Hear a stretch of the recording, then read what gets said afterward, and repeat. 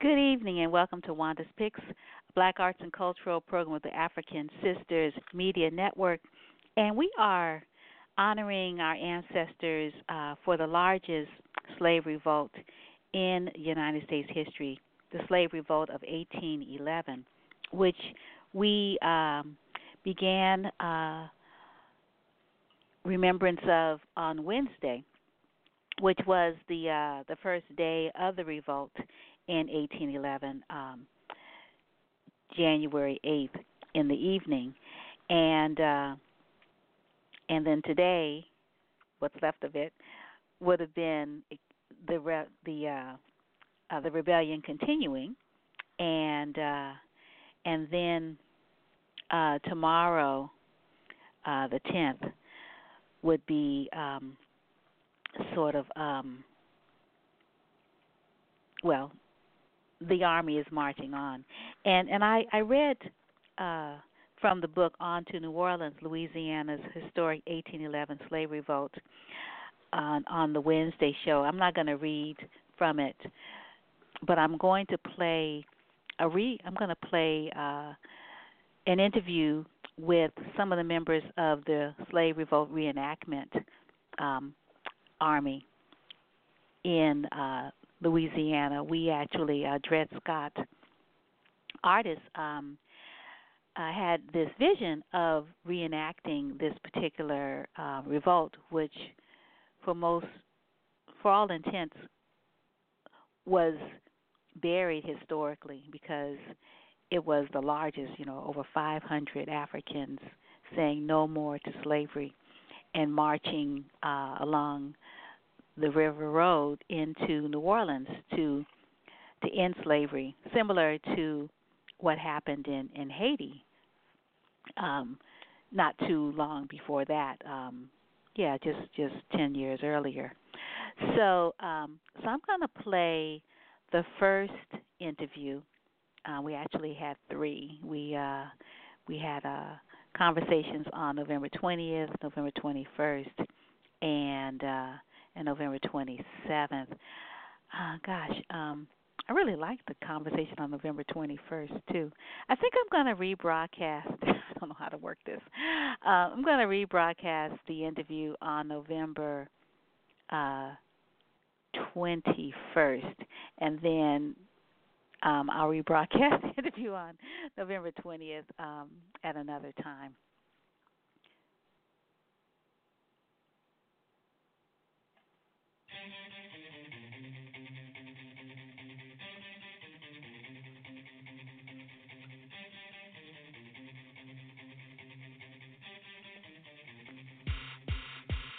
Shapeshifter, her name. Self-love, her claim to fame. African who knows her name. Which stay up in your lane. Never a hoe. YOLO. Won't fall down like Jericho. She beat deep like ESO. It's 415 out of 510. Melanin first. Believe. Dark matter of six with T. Earth moves and she breathes. Fertile moon cosmic seas. The first one to make the booty pop. Genesis building block. Mind keen like a hawk. Archetype queen of the flock. Abracadabra, Africa. Abracadabra, Africa. Abracadabra, Africa. Black woman is God. Abracadabra, Africa. Abracadabra, Africa. Abracadabra, Africa. Black woman is God. Abracadabra, Africa. Abracadabra, Africa. Abracadabra, Africa. Black woman is God. Abracadabra, Africa. Abracadabra, Africa. Abracadabra. Booty soft, but the game is hard. See, you wanna be in my shine? Don't wanna give me no glory. Life was a piece of paper, then I be the signatory. We ain't gon' suffer in vain. That's just like her name. My own to make it rain. Your birthright, my claim to fame. My intelligence, your nightmare. Crown jewel, very rare. Blackness is evidence. Definition of excellence. Watch me and my etiquette. I'm your mama and your specialist. The Vatican know the time spent. Been setting the precedent. Abracadabra, Africa. Abracadabra, Africa. Abracadabra, Africa. Black woman is God. Abracadabra, Africa. Abracadabra, Africa. Abracadabra, Africa. Black woman is God. Abracadabra. Good afternoon and welcome to Wanda's Picks, the Black Arts and Culture Program with the African Sisters Media Network. And that was Shapeshifter, San Francisco Bay Area artist, Abracadabra, Africa. Black Woman is God. And we are continuing our wonderful conversation with uh, slave revolt reenactors, sort of lifting up the energy and the legacy of the largest um, slave rebellion in the United States, January 1811. And we have in the studio, returning, we have Dr. Camilla Moses Okpodu, who is the she is the looking here. She is the professor of biology and dean of arts and sciences at Xavier University of Louisiana, in New Orleans, Louisiana, and she was professor 2003 to 2018. And she's a former chair of biology 2003 to 2008 at Norfolk State University, and in the 2007-2008 American Council of Education Fellow. She was a second director of the DIA designated Intelligence Community Center for Academic Excellence at Norfolk State University. And you can read more about her at her wiki site, Camellia Okpodu. So welcome again. Thank you so much for joining us for the second conversation. It's going to be awesome. Thank you for having me. Oh, you're quite welcome. And we have joining us Sister Aretha Campbell, who has a BA and an MA in criminal justice from John Jay College of Criminal Justice. She's calling us from New York. Criminal Justice Cooney, Masters of Divinity from Princeton's Theological Seminary, and she currently works in social service. She's a dual citizen of the United States and Jamaica, and she's a recent blogger and YouTuber. Is your blog and YouTube called Thriving While Black? Yes. It is? Okay. Yeah, cool. Do you want to add anything to what I shared about you, Sister Aretha? I am an avid lover of Black people. Okay. You can't quite understand what you just said. What did you say? Oh, I'm an avid lover of Black people. An avid lover of Black people. Awesome. Yeah, I think everyone here on the air is too. Yeah, Ashe. Super. Well, thank you so much for joining us. And then we have another person joining us that I'm not certain who you are. So introduce yourself to us, please. Thank you.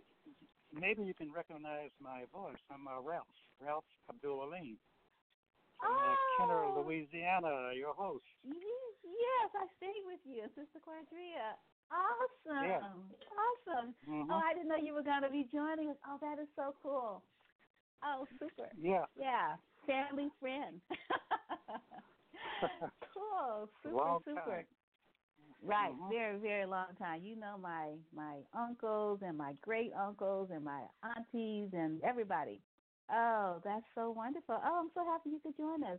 Oh, we're going to have this great conversation about the slave rebellion reenactment, the army, that were lifting up, the names of these Africans that decided that, hey, we on to New Orleans,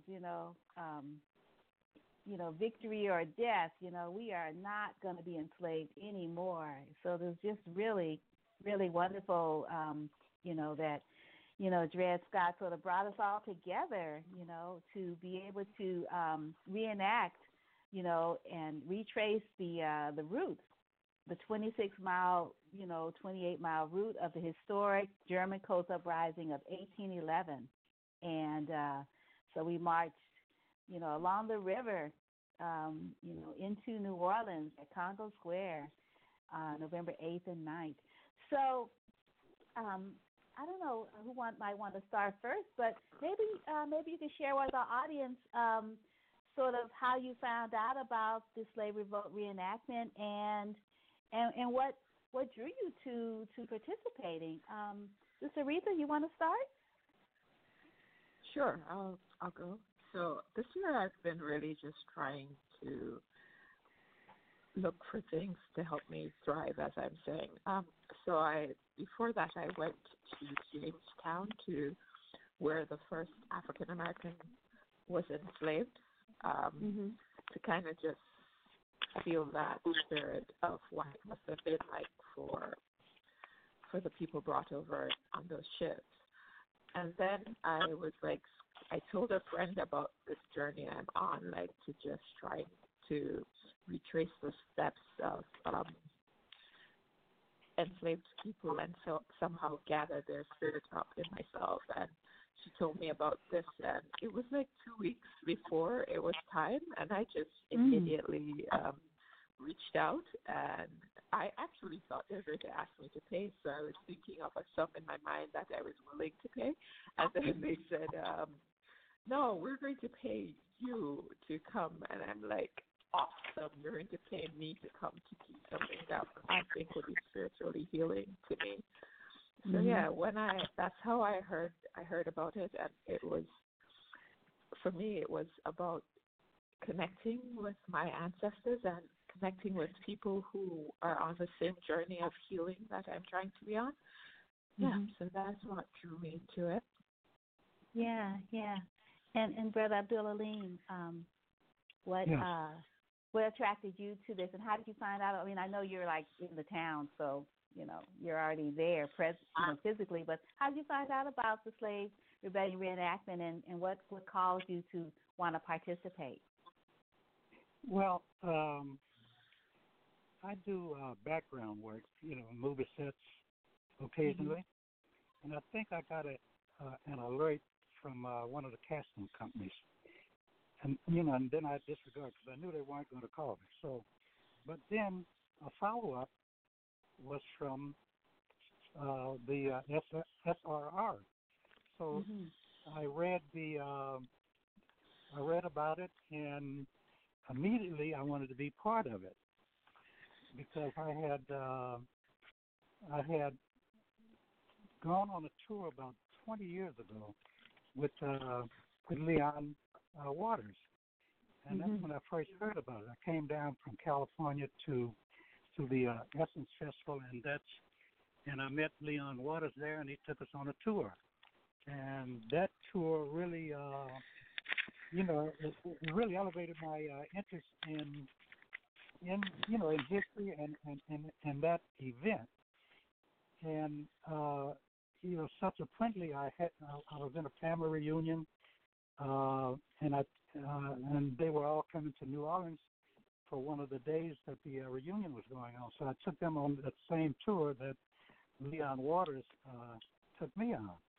And I've been pushing it and, talking about it ever since for the last 20 years. And so when he came up with that, when I heard about it, I jumped on it immediately. But let me just, I'm going to start over because what I wanted to say is, last year, this time, I was finishing up cancer treatment for my prostate. Oh, right really? Before Thanksgiving. Yes. I went through prostate cancer, and it was sort of depressing in a way, and sort of made me weak. And I was lying around for the last, from that period up to this period. I wasn't inactive, but the radiation have different effect on different people, so I was a little weak. But when I heard about this, that all went away. So today I felt better than I've felt in quite a while, quite a long time. Because what happened is I told you that I wasn't going to be available yesterday. I was on a movie set. And, they worked us to death. We were standing on our feet for like 12 hours. I said, wow, this is almost better, more energy than the march. But anyway, a year later, here I am marching. I think I marched a total of 18, 19 miles because I clocked it on my Fitbit. And, but I say that to say this: never give up. I'm 76 years old, and don't sit around and feel sorry for yourself. If you can get the motivation just to take one step forward, that's my little story, and that's when I heard about it, I just I had to be part of it, and I told my daughters, Naima and Kimia, and my wife, I said, I'm gonna try this. They said, are you out of your mind? Because I used to be a walker. I started off when I started my career. I started at a utility company out in California there as a meter reader. So I was used to walking. I'd walk 10, 15 miles a day in the hills of Northern California, San Francisco, Oakland, and but that was 50 years ago almost. And I went back when I turned 52, and I did the same thing. I read meters because I went back as a contract worker. I had worked in the corporate office in between, and I said, now if I could mentally, I was ready to do it. Physically, I didn't know because I was listening to your guest yesterday, and she said she had a knee problem, and so did I. I think I told you about mine. And my knee problem went away, same as hers. So spiritually, that was a very uplifting event that I participated in. Yeah, well, this yeah. is familiar. I'm the person who had the knee problem, and it's good to hear that you felt very similar. And God is very good, because I'm listening to both of you talk, and I realized that we had such connection. As I said, I'm new to New Orleans, and yesterday I talked about coming here to participate and finding out about the reenactment because Dred Scott was on campus. And I also told you I was a member of the Historic Contraband Slave Society in Hampton. But what I didn't tell you, that when I was on the faculty at Norfolk State, I helped to participate in writing a grant and lending my support through my Intelligence Community Center for the 1619 project, which the first speaker talked about, that she with Greensburg. I was very intimately involved with that at Norfolk, and we did a number of opportunities where we had people come on and do programming around 1619, the making of America. And so I gave papers. The very first paper I gave was about haplotyping, biodiseases, and pandemics in the 1619.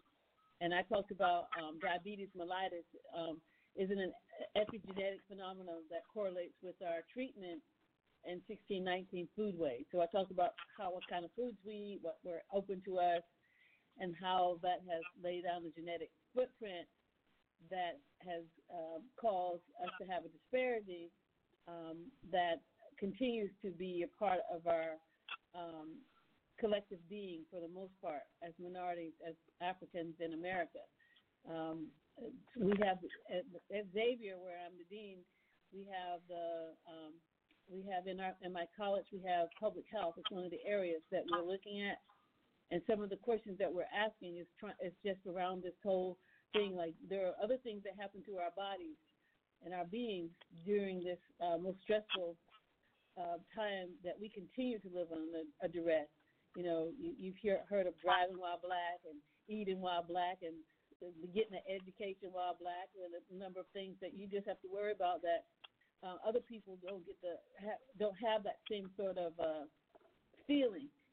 Some people call them microaggressions. I call them aggressions. There's nothing micro about it. Okay, so this stress that is a consequence and holdover of the way we've been treated gets played out for a number of us when we continue to see inequities and social injustices that continue to ravage who and what we become, and how disparately we don't have access necessarily to the best food and or equity as it comes to employment, and the things that we have to worry that are consequent and a legacy of the slavery in America. And that's, to me, one reason why the reenactment was so important. It reminded me that there were some of us who still have who feel compelled to stand up and say these injustices are not correct. We're not going to take it. We're going to march on to New Orleans. We're going to live free or die.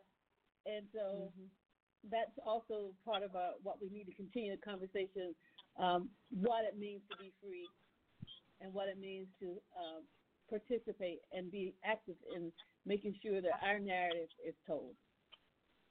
Right. Yeah. Well, we've been joined by Malik Hassan, who I think is probably the youngest of the younger group of the reenactors. So welcome, Malik. I know that you're going through some things presently, so I'm really happy that you could join us to talk about participating in this wonderful opportunity to literally embody and call up the ancestors. Yes, ma'am. I am still having trouble finding all the words to describe all of the emotions that I felt in the moment and I'm continuing to feel, and just all of the things that I, kind of experienced along the way. I will say that, as you said, I'm dealing with some, other personal struggles right now.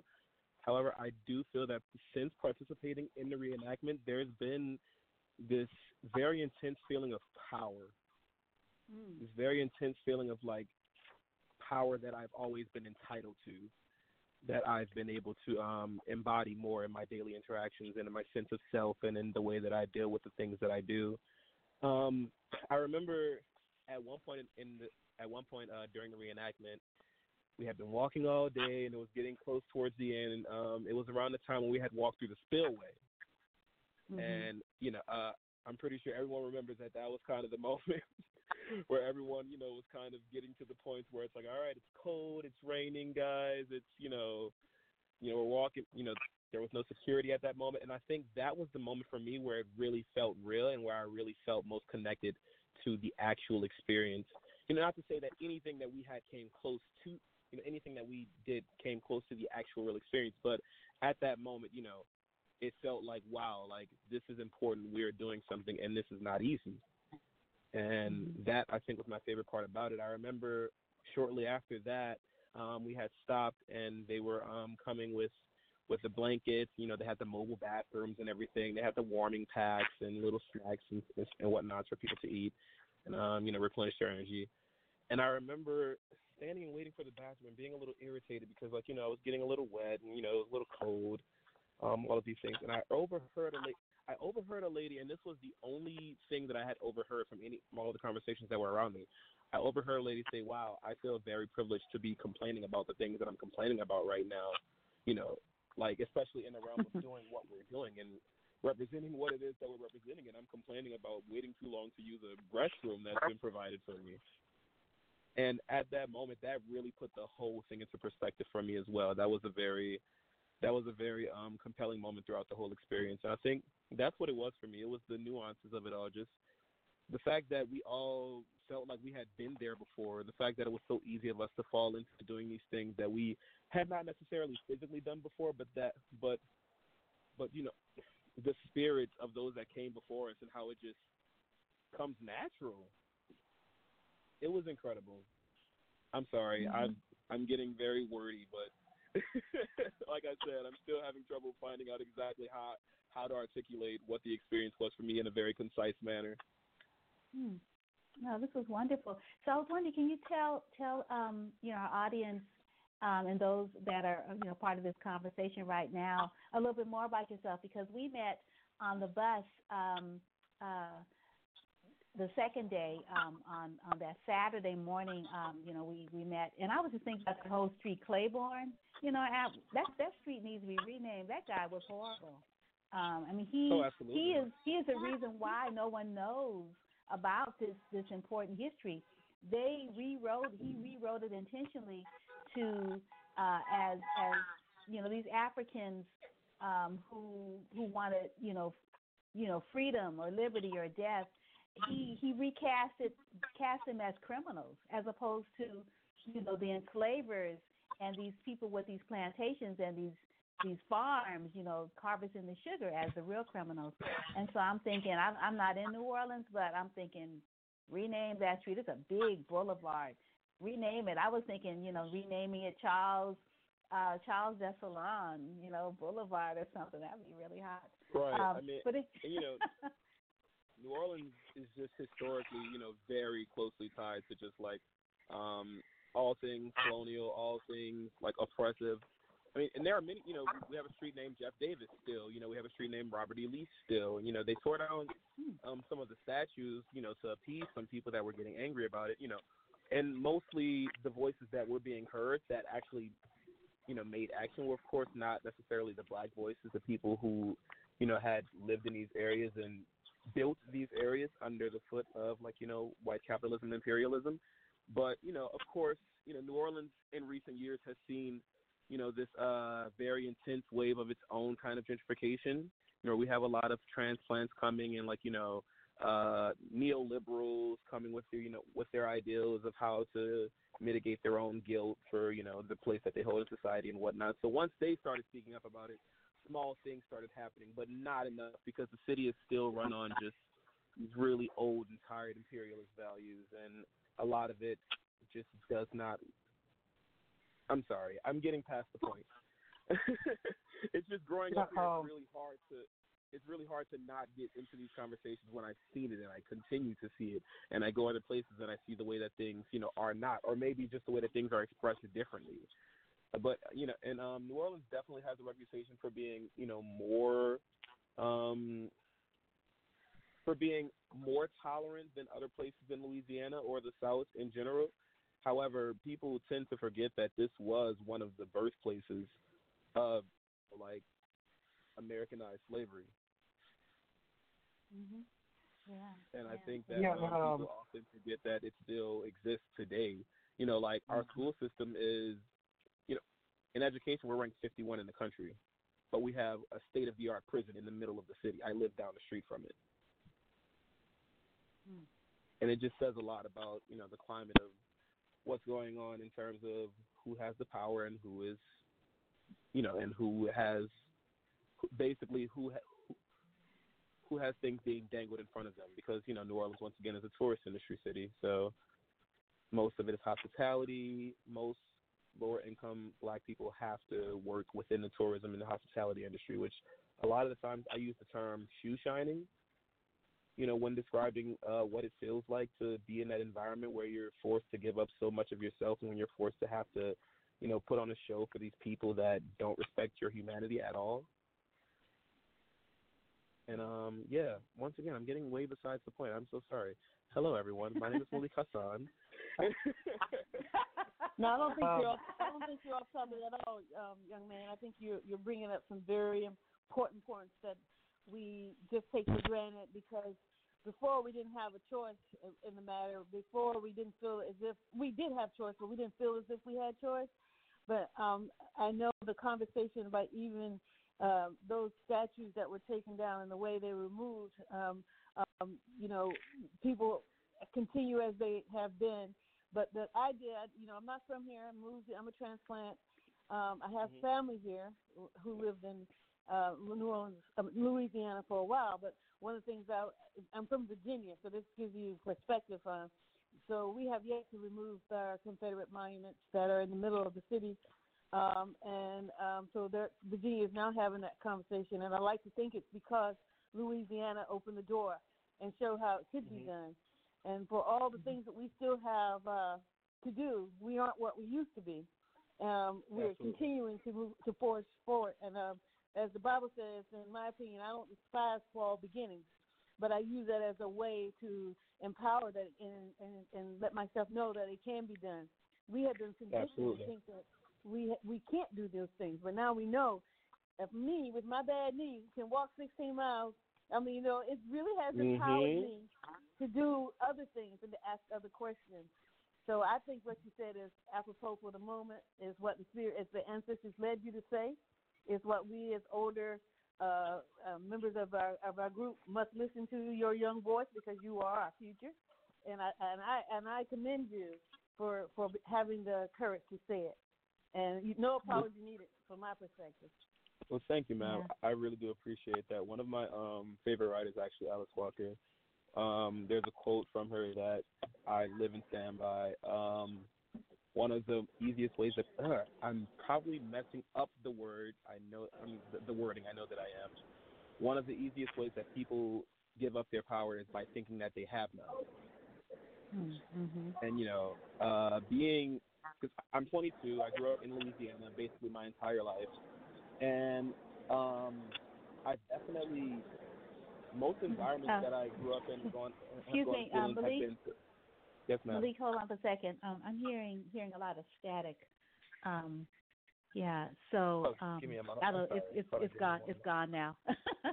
So anyway, Hello? go ahead. You were saying you were saying you grew up in New Orleans or Louisiana.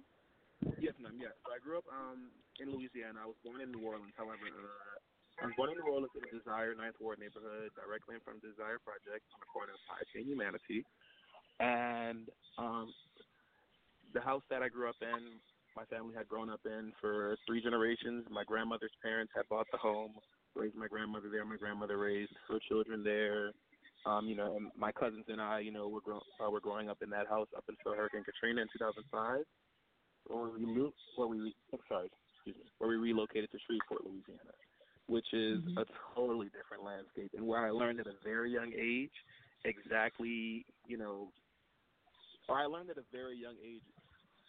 what the real racial climate was like in an environment that I had grown up in. Because in New Orleans, I hadn't really seen it per se, because of the fact that I had only gone to school around a very I guess quote unquote diverse environment.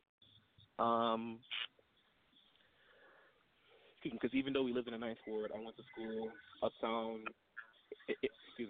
in the Audubon area around Tulane and Loyola, and once I got to Shreveport, I remember I was in 4th grade, and there was a child that I offered a French fry. He was a white child, and he told me that he didn't want the French fry that I was offering him because black hands had touched it.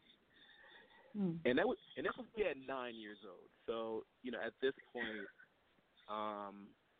I've been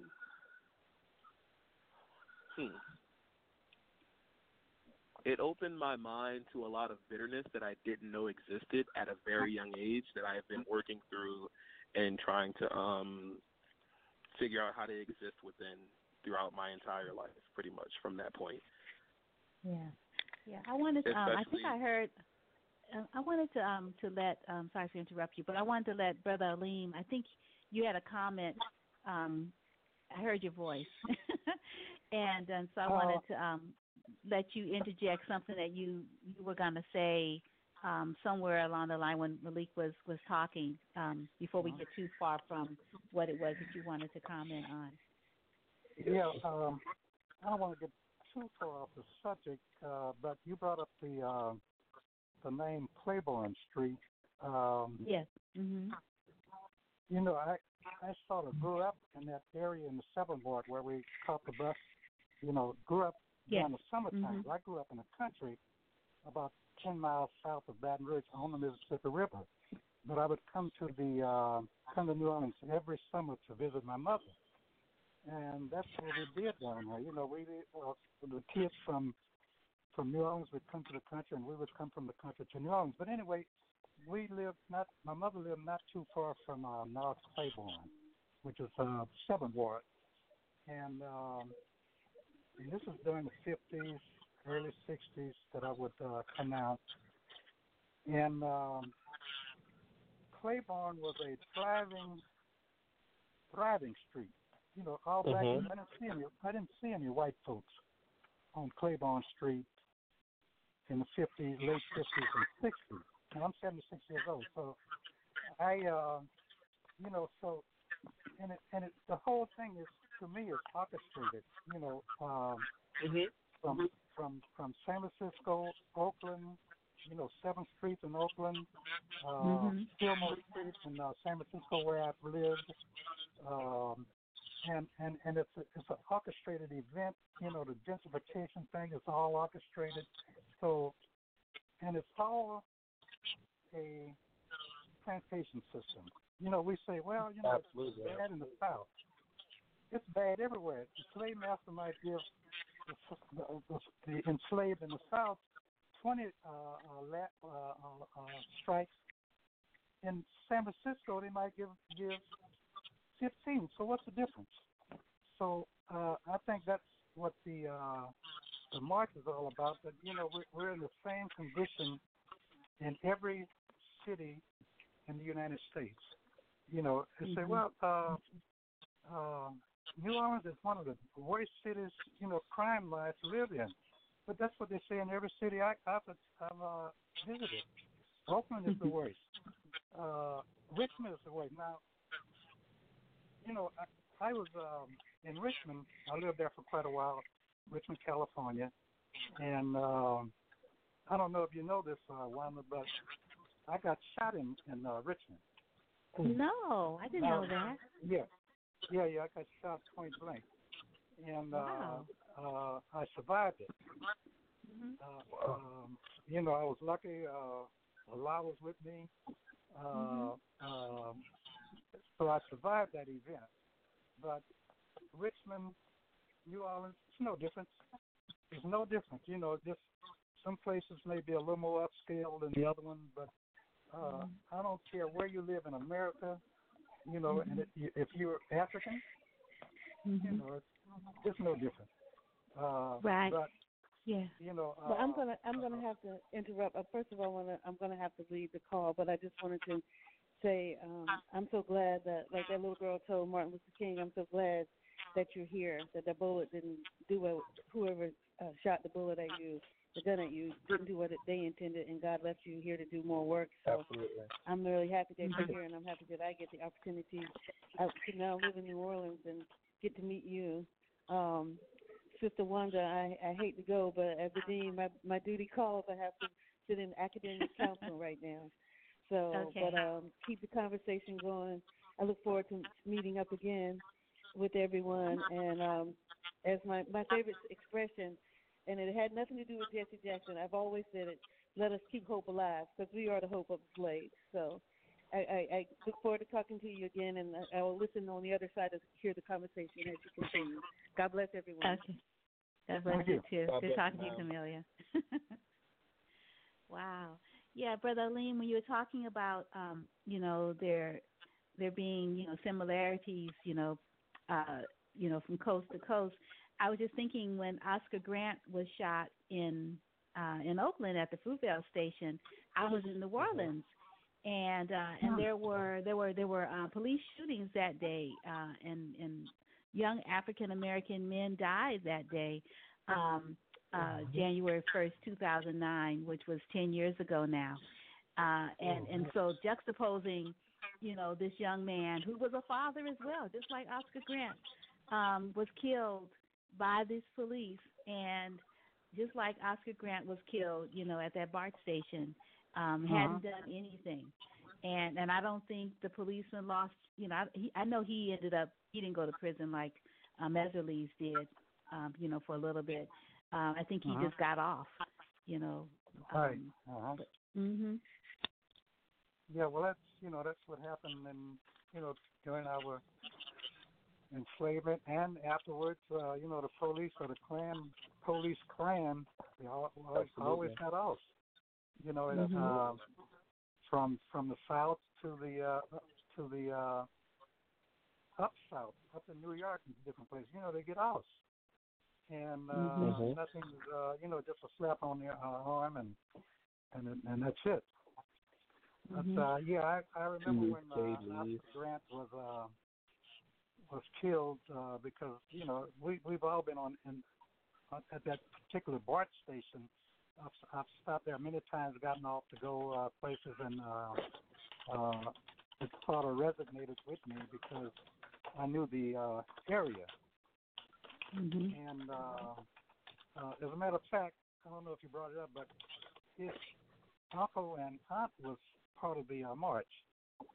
Right. Yeah, Uncle Bobby Yeah, and Beatrice, Sister Beatrice. yeah, yeah, Yeah, yeah. I think Uncle Bobby he carried a flag. So that's what Mhm. Mhm. yeah, so some did you participate in any of the skirmishes? Sister Risa or Brother Liam, I know you did. And Malik, were you a part of any of the skirmishes that happened cuz as a part of the reenactment? No, ma'am.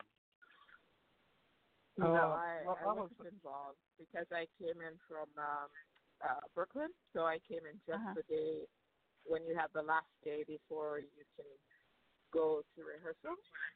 Yes. You had to do more rehearsals to participate in the skirmishes, or so I was told. So no, I was not Mhm. in any of them.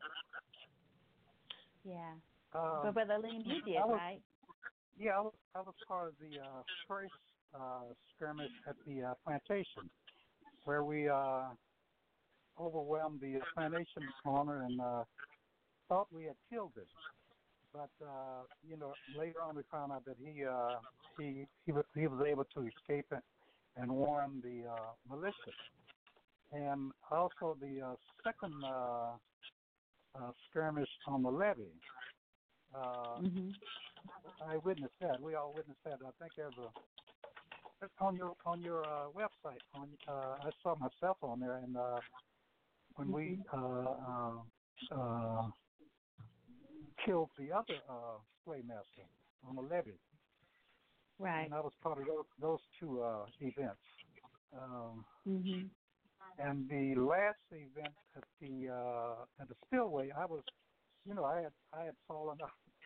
I couldn't make it. I think I rode on the back of a golf cart for the last couple of miles before the spillway. I put in about 9 miles, and that was about all I could do. And it's a miracle that I did that for the first day. And then I turned around, and we came home that night and Mhm. played. Well, I don't know if I can make it the next morning. And Right. I think another miracle had intervened. When I got up, I jumped in the shower and threw my clothes on and able to make it through that.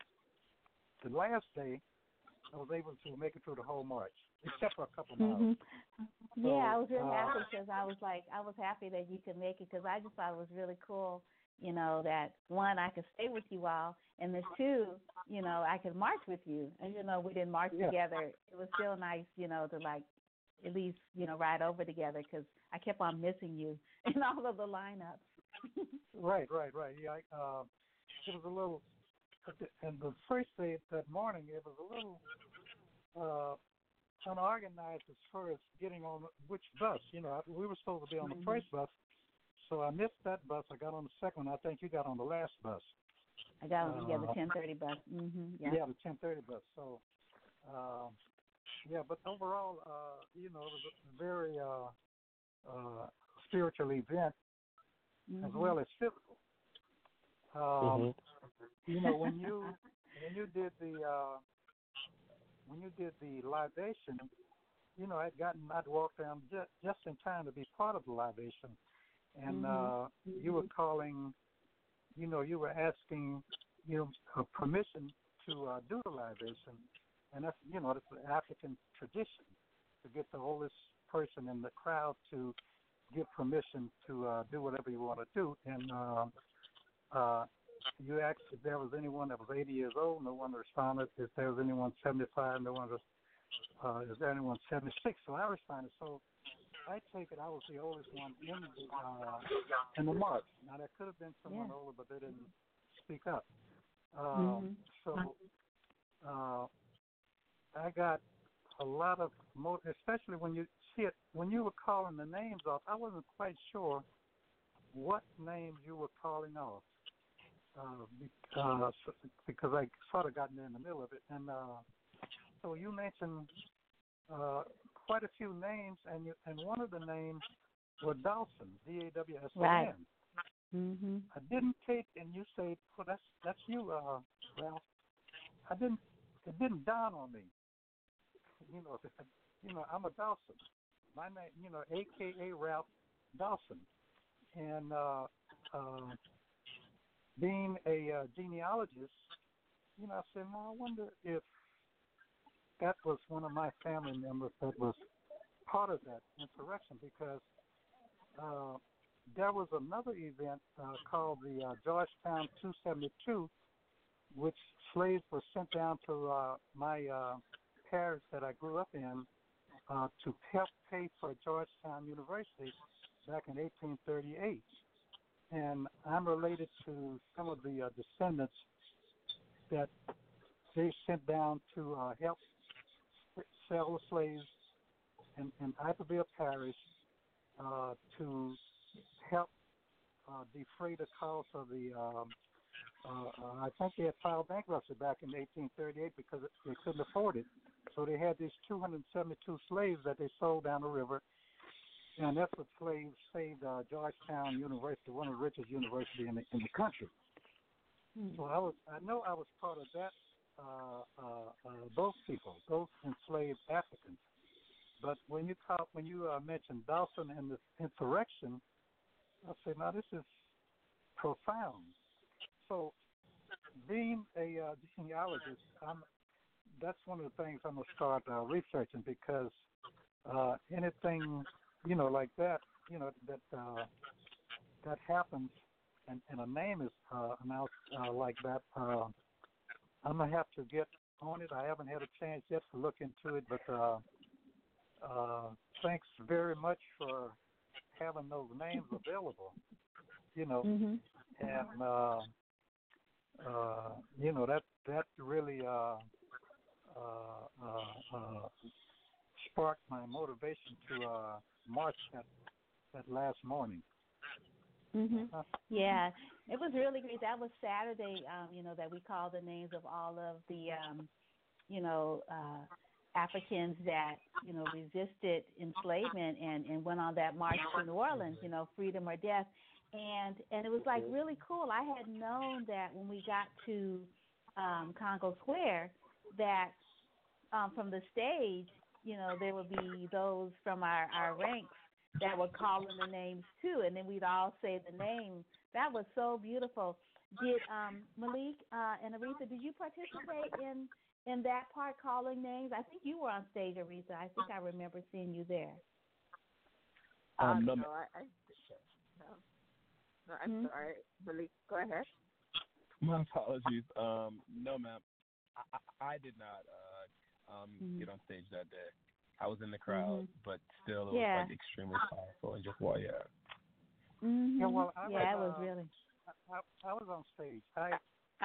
It still hadn't dawned on me what I was doing, but I got up and called the name Suzette, and I didn't realize till the next day, what was going on with that.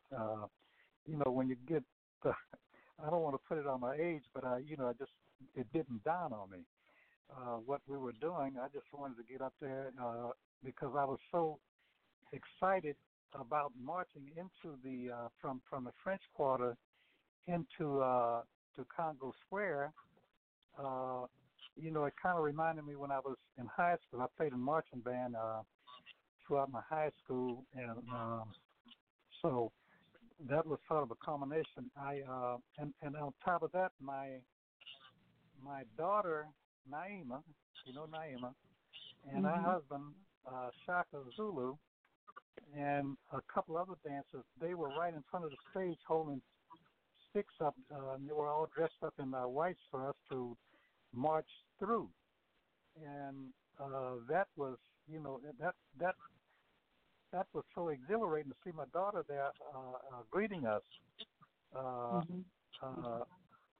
from this march, and I say, well, I got to get on stage and say something, and actually I was in the back of sort of in the back of the line or the middle of the line. And I sort of ran up toward the front of the line so I could get on stage and speak because of my daughter being there and my son-in-law and greeting us.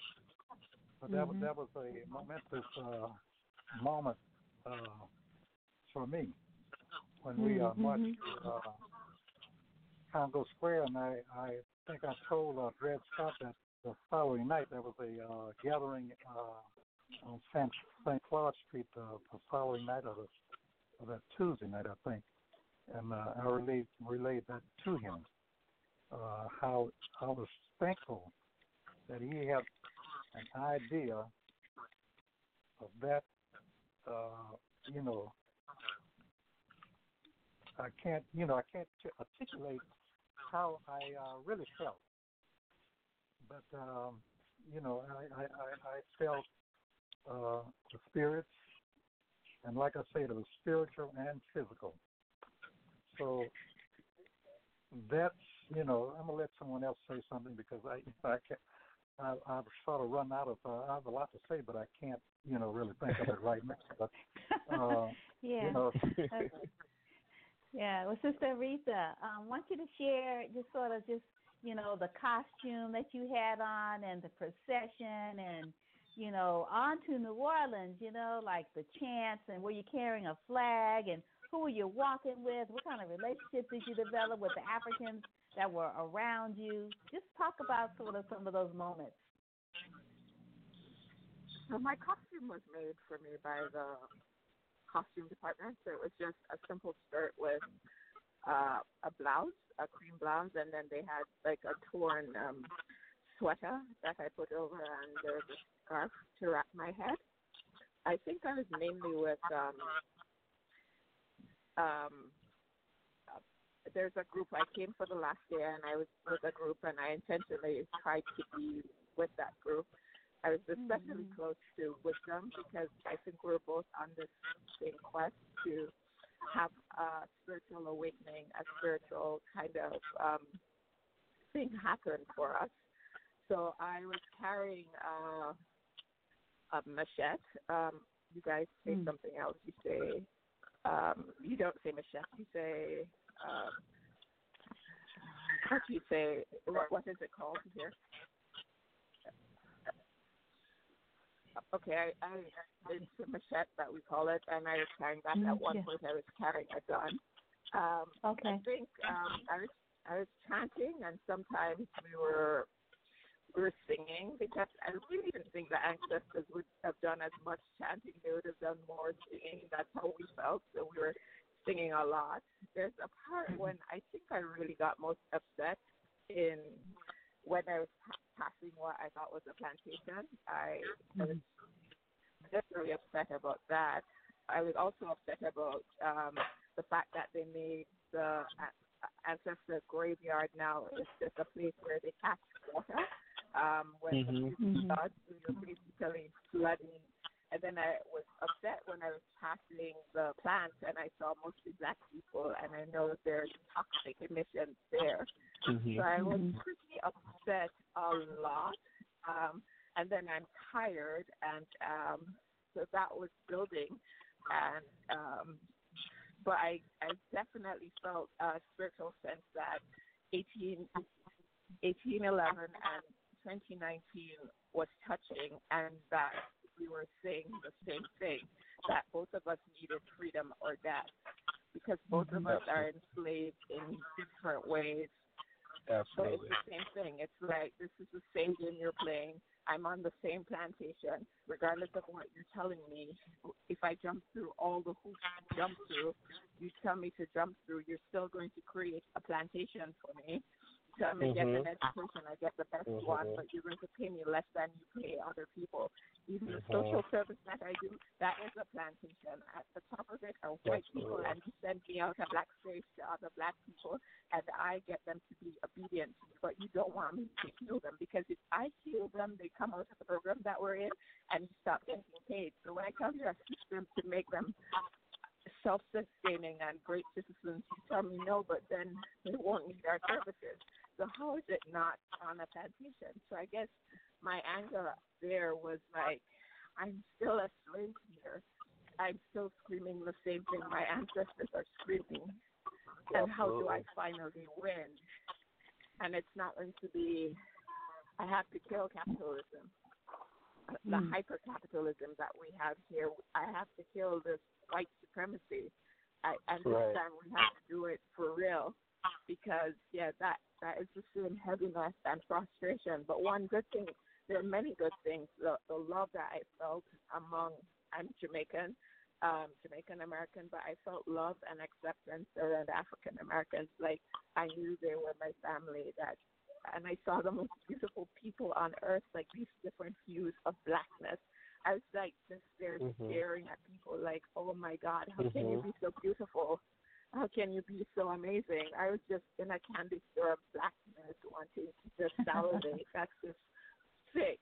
But also it's when I was tired the first night and super frustrated, it came to me like, yes, I'm in this rebellion where people revolted violently, but there's also the dignity of survival that we don't celebrate. Like, I felt so tired and like frustrated and wanting my creature comforts. I love organic food and soft beds and shit like that. But here I was on the stage thinking, so proud of my ancestors that their living day was heroic.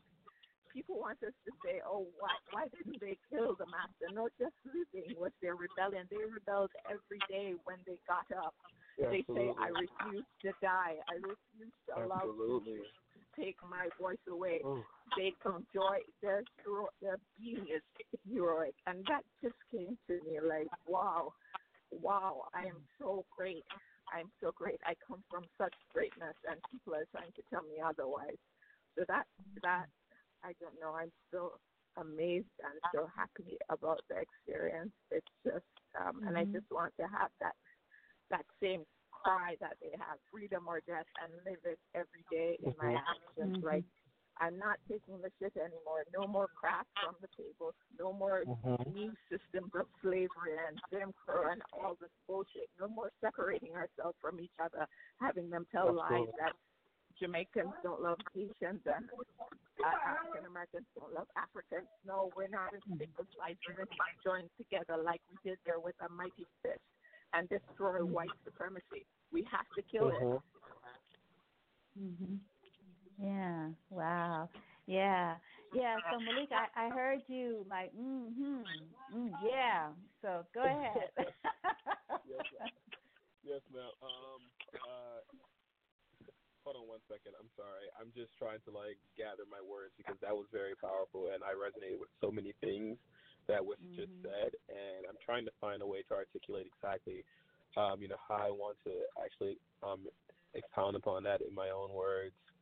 Also, keeping in mind that, excuse me, sorry. Also, keeping in mind that pretty soon I will also have to exit the phone call because I have to get back to work. But before I do, though, I really do want to emphasize on just how much, realizing just how much effort went into even getting this event to happen, and how much precautions had to be taken, and how many people had to be notified, and how much publicity that this, not had, but that it had to have in order for it to be able to happen safely. I mean, this is a congregation of 350 black people walking through southern rural Louisiana, chanting about their history, chanting about their past, chanting about the things that we've been through that we're still continuing to go through, just on a regular day. This is just us convening and congregating and being within our culture. And the fact that it caused so much controversy, the fact that so many people were either surprised or disgusted. I don't know. There were many moments where, I paid attention to the faces on the sidelines. I did a lot while I was throughout the whole entire march. And going into it, I had the thought that I'd be more uncomfortable in the rural areas than I would once we got into the French Quarter. But as we marched through the French Quarter, I found that to not be the case, because once we got in the French Quarter, it was more evident what America's real problem with racism was, and it's the patronage. Because what I saw, with so many people that didn't understand the gravity or, the caliber of what it was that we were doing, understand the history behind it, understand what we were representing and what we're chanting about, not only for the past but also the present. And, they're smiling and they're clapping and, they're white smiles all over. but I don't think anybody necessarily understood. But for themselves and for their own guilt and for their own sense of righteousness, they support, quote unquote, blindly support. And that's, I think, the most eerie thing to me is that even though we're saying what we're saying out loud, sometimes I get nervous that what if they're not listening, because what if they see it as a show?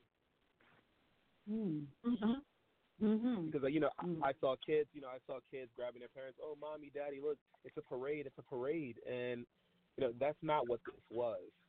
And often, once again, it kind of goes back to the whole thing with some undertones of how I was talking about, how New Orleans is service industry dominated, and a lot of low income Black people are like forced to kind of do the dance and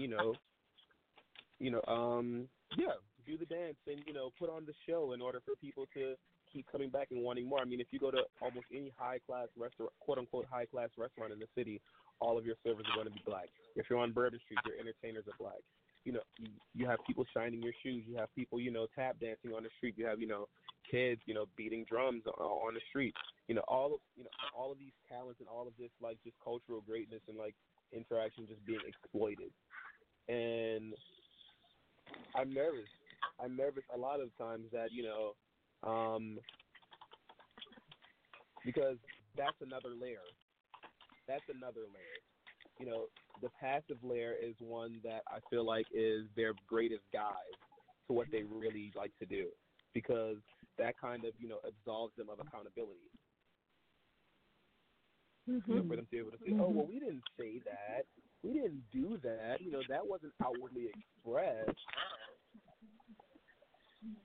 So, there's this method of gaslighting that I feel even often whenever I speak, because living in New Orleans, I drive Uber.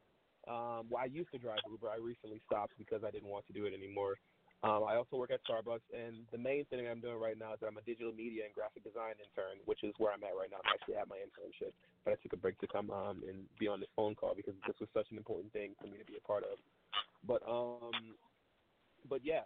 So a lot of the times, driving Uber, I have the opportunity to have these conversations and to speak about these things that otherwise, these people wouldn't hear.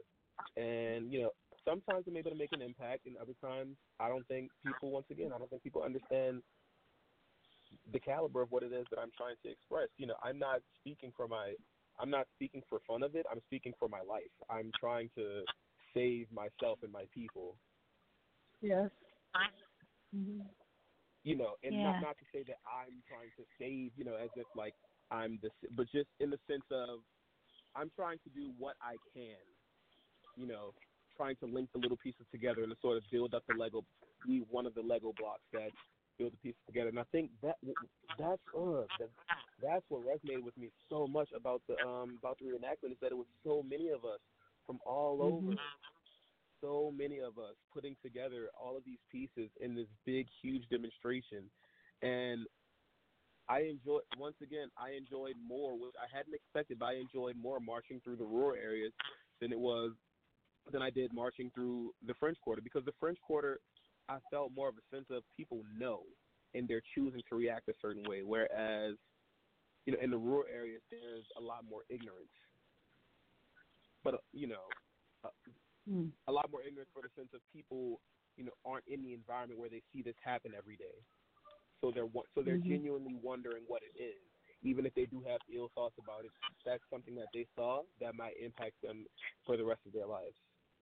Or not. Either way, it's something that we saw and we spoke and we said our words, and that's powerful, extremely powerful. Freedom or death, like, that's the thing that's the chant that resonated with me the most throughout the whole thing. It actually made I actually had some pretty emotional moments when just thinking about it and reflecting on it and telling people about it, because it's so important for so many reasons, and it's so relevant for so many reasons. And I keep saying the same thing, I keep reiterating this, but I don't think people realize. Yeah, I was just thinking, Malik, and I wanted to ask you if you could talk about some of the you recorded these little snapshots, and I wanted you to tell us sort of what, as you are reviewing those those moments over the 2 days, sort of what you collected. But I was just thinking about the whole idea of calling us home. This is a 400-year of African American history legislation. This is, there's a African American history, 400 Years of African American History Act, right? It's a legal document that, number 45 signed. And we're looking at, sort of the right to return, and, African nations are calling us home, like Ghana, and, they had the big, congressional, and, folks went with Nancy Pelosi, to pay homage to African history, and, they went to Elmina or Cape Coast, I'm not sure which dungeon they visited, and Pelosi spoke, but I'm thinking like home, home, those dungeons for us are in the South. Those are those 5 states, right? Louisiana, Alabama, Mississippi, Florida, Georgia. That's our Elmina. That's the slave dungeon. So for those of us, like, for Dred Scott to be able to facilitate calling us from the various corners of this nation to come home and honor our ancestors who staged the largest insurrection in the history of this country, and it was so so monumental that they squashed it to date.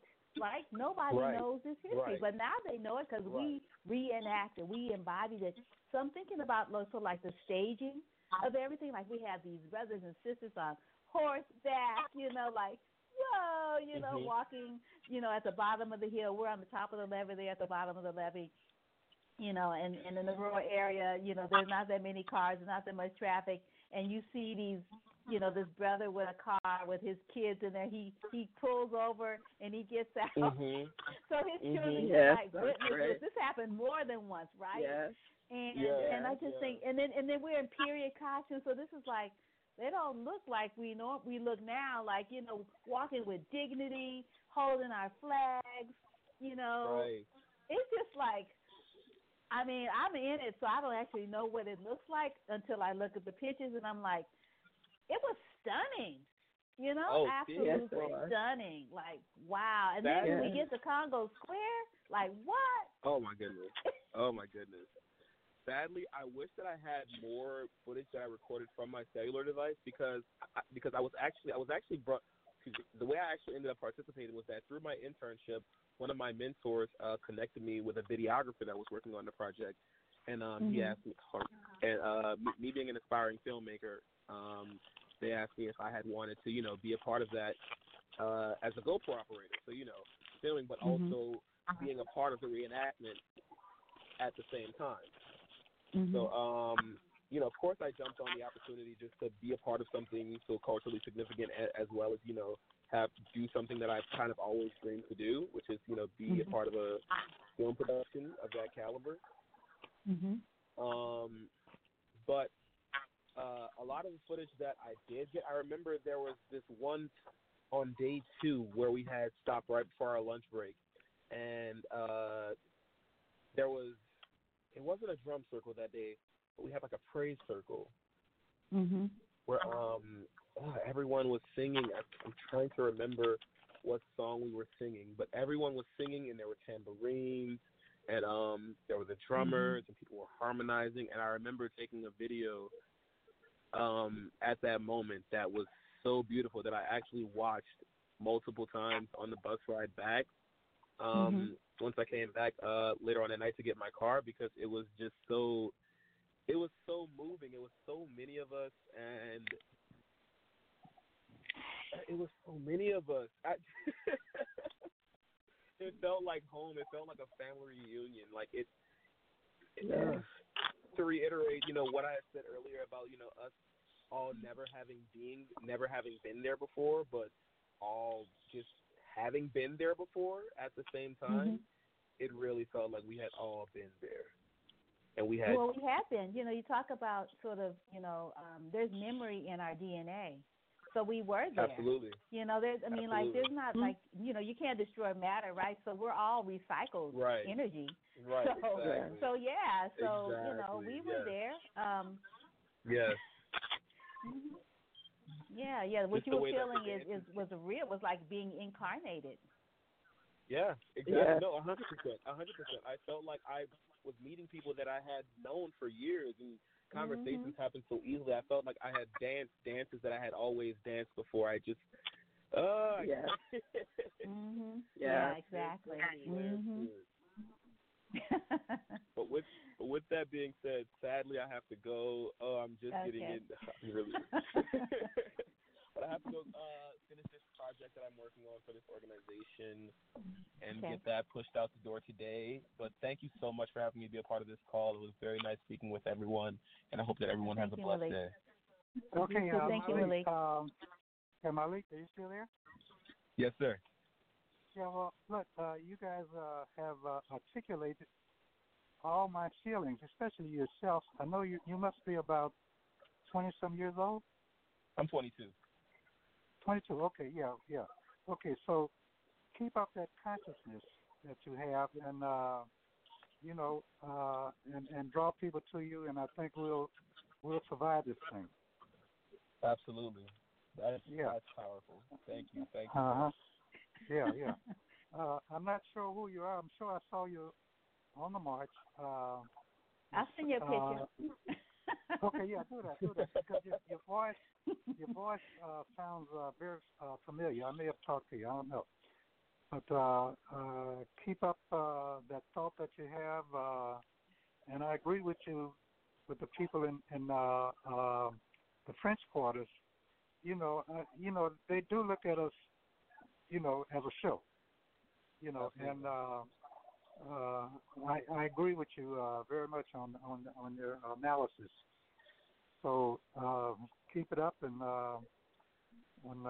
you take care of yourself.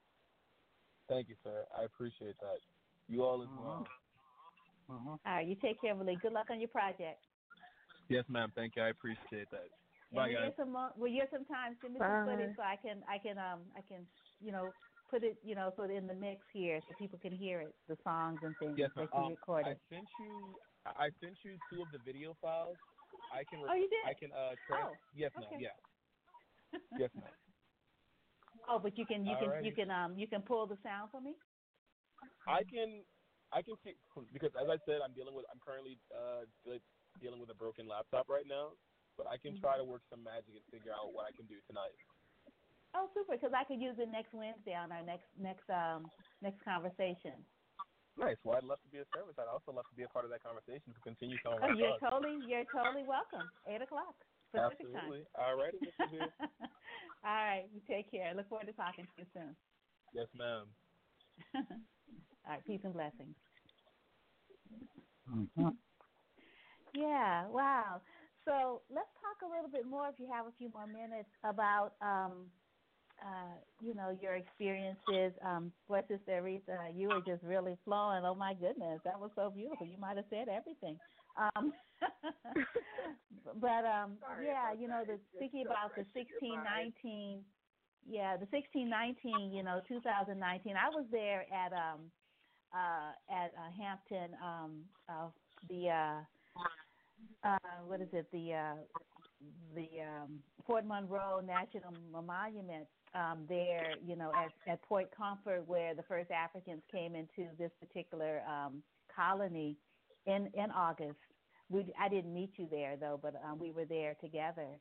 And was that on C-SPAN? That was August. Did that take place with C-SPAN? I saw. Yeah, C-SPAN was there. Yeah, that's right. Yep, it was on C-SPAN. I saw that. Yeah. Yeah. It was really, really beautiful. I was there when they rang the bell. I wasn't there. I went to Jamestown, where they excavated the body of, they found artifacts for Angela, one of the first ones. So they came to Comfort, and then they came over there at Jamestown. So I literally went there, and I was like talking to her spirit, like apologizing for what happened to her, and telling her that we're still here and we're still fine, we're still fighting. Because I can just imagine how it was for her to be like. But also, I was also seeing where they took people's land and life, and all the things they built. It's just now rubble.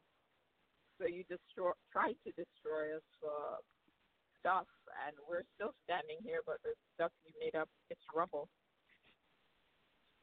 Mhm. Huh. Yeah. Mhm. Yeah, I was able to go to the cemetery, where the first Africans, the family, where all the descendants, sort of trace their ancestry.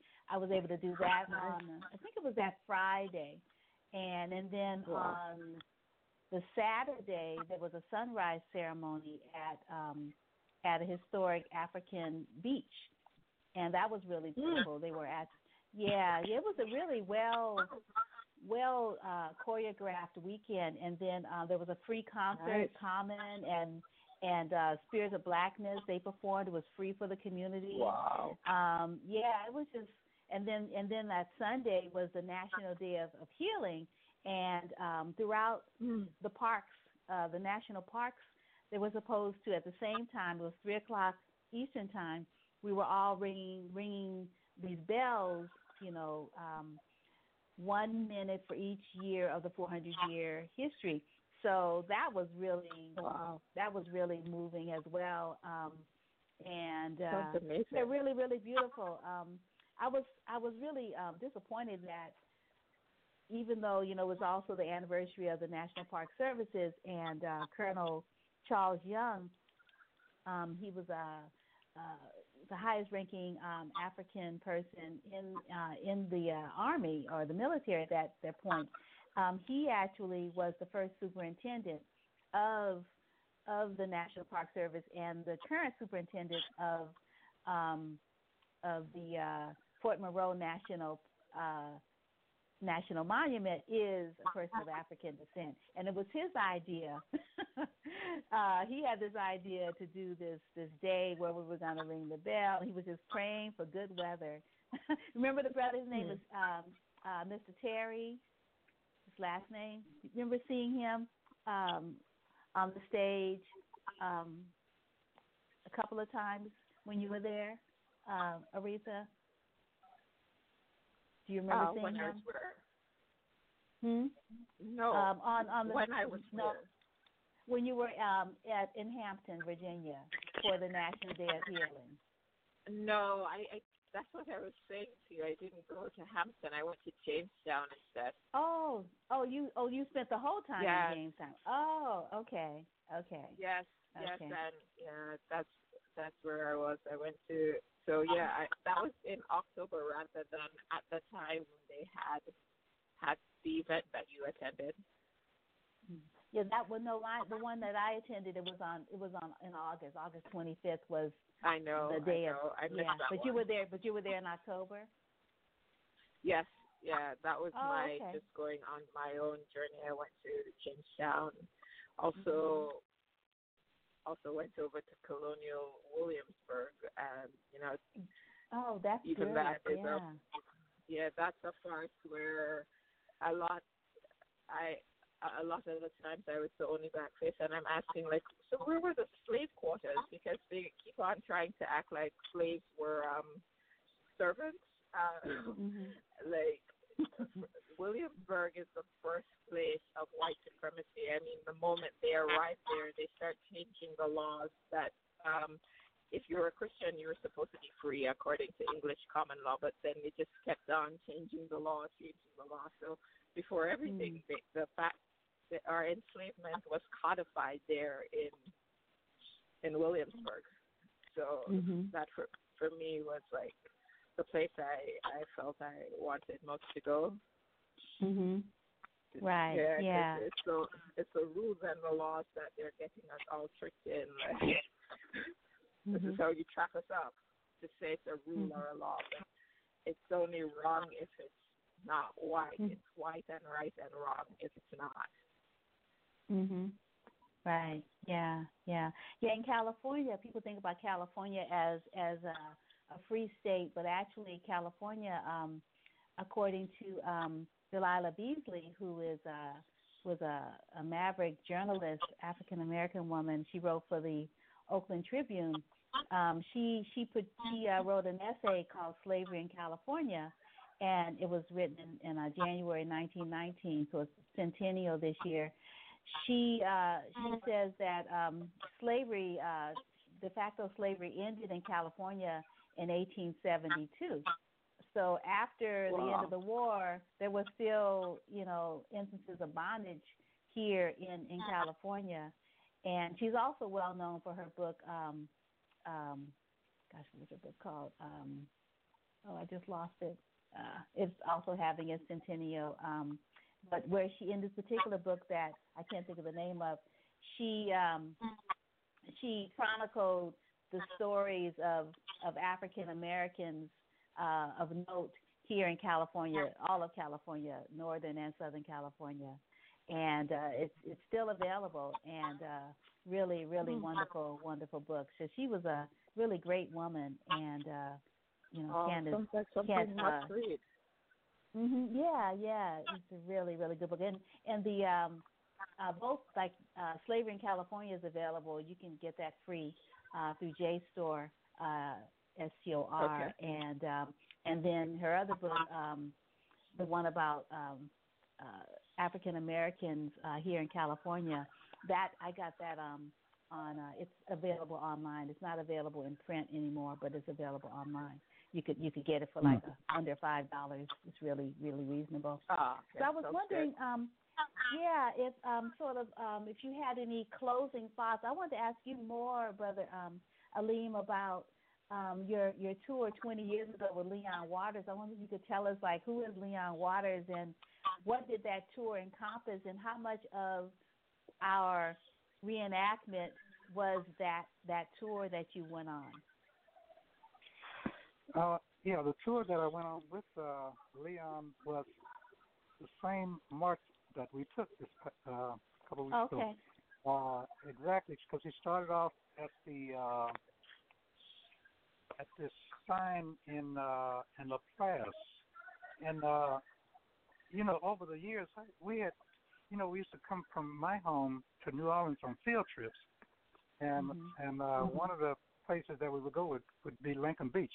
It was an all-black beach, and that was a place where I really had a lot of fun and the most fun. Anyway, this historical marker in La Place, Leon started there and took us through along the River Road, and he took us through some cemeteries. Now, we didn't cover that, but there were some cemeteries that he took us to that were historical, and he took us on the same route that we went on, and we made a stop at the Destrehan Plantation, and he showed us where the one of the people that we killed was buried. I think it was a colonel. We passed that cemetery. I don't know if anybody knew about it. Is that where you showed me this big plaque, like you could see from the road when we were driving? Yeah. Okay. So he took us on that route, and it took us all the way to the end. Now, we didn't quite get into St. Rose, Louisiana, which is a few miles past where we stopped on Saturday. But that was the route that he took us on. And Leon is, he's friends with with Shaka and my daughter Naima, and because they're sort of in the same circle, art, and one of the stories about Leon is, my wife, Kadria, she's from Texas, right? She's from Henderson, Texas, and we went to a reunion of hers, class reunion, and who shows up? But Leon Waters and his wife and his sister, I think, and brother-in-law. We come to find out that I think his brother-in-law went to school with my wife, and he showed up out of the middle of nowhere. I never expected him to show up at her class reunion because we had been to many other class reunions in the past. But that was my limited experience with Leon. I've been in meetings with him and so forth, but and I've seen him take people on tours around my daughter's restaurant that they had up until a couple of years ago on directly across the street from Congo Square. Just where their restaurant was, and they had a restaurant slash museum, Mardi Gras Indian Museum. And he would bring people from all over the country and into their restaurant and museum. And as a matter of fact, I think they're going to they're getting another museum. I don't know the full details, but anyway, that's my experience with Leon. And I haven't, I don't know, I didn't see him over the course of the march. I'm not sure whether he's ill or what, but I just haven't seen him in a few years. Right, yeah, he's got the Hidden History Tours, and they have a website, hiddenhistory.us, and I guess you can make reservations for the tours, which sounds pretty cool. And he also has a Facebook page. How old is he?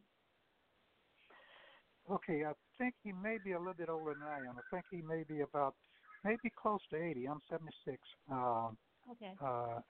Yeah, he may be close to 80 years old. I don't know how much time you got, but another experience, that really motivated me to do this march was, my ancestors. And being a researcher in genealogy, I really, really got into this thing because of the research that I've been doing, and I could feel spiritually what they went through, physically what they went through, and I'd just like to name a few if you have time. Yeah, we have time. Yeah, go ahead. Please. That I've memorized over the years, that I've researched, and of course my mother, Gladys O'Neill. She's married a few times. She's passed on. My father, Ralph Dawson Sr., my mother's father, Glenwood O'Neill, my grandfather, my grandmother was Easter Jones.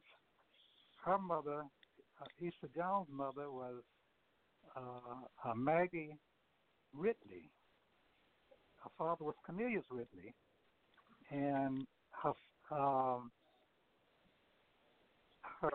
mother, Maggie's mother, was Betsy McConkey, and she married a Ridley. His name was Kit Ridley.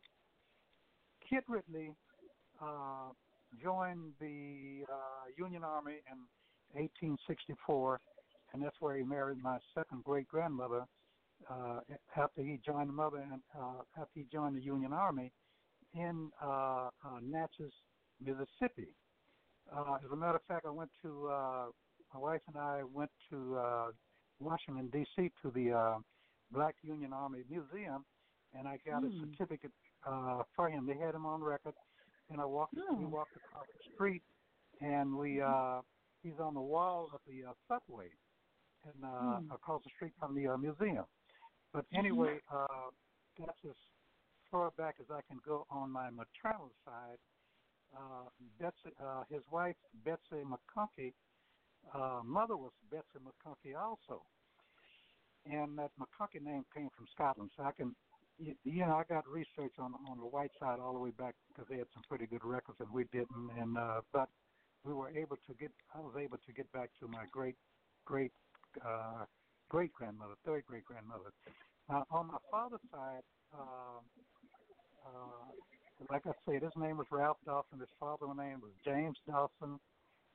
His wife, my grandmother, was Elnora Kenton. Elnora Kenton's mother was Martha Martin, so we came from the Martins.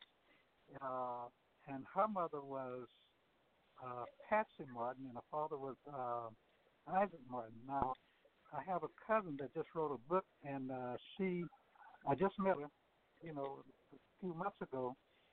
She had wrote this book on her genealogy, her life, and growing up in my hometown, Plaquemine, Louisiana.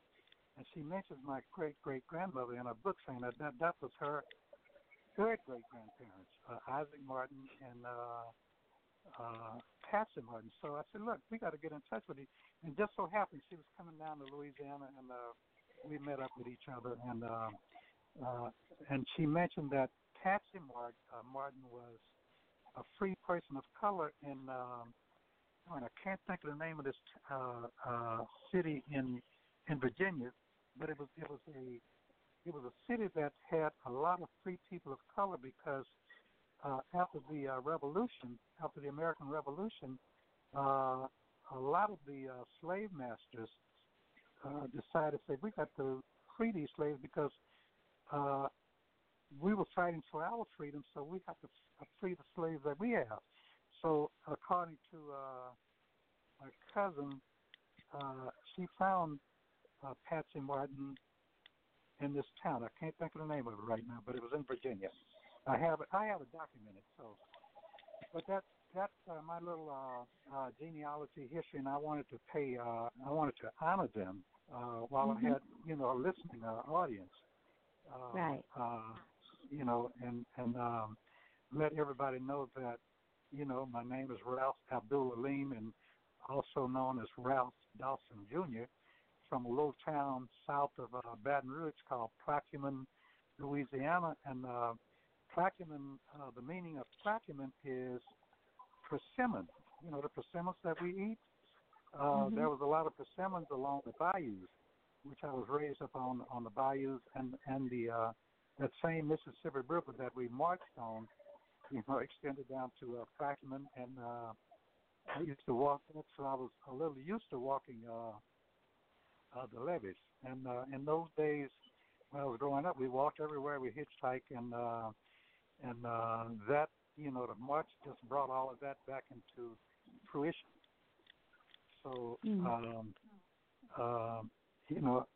I've had a very interesting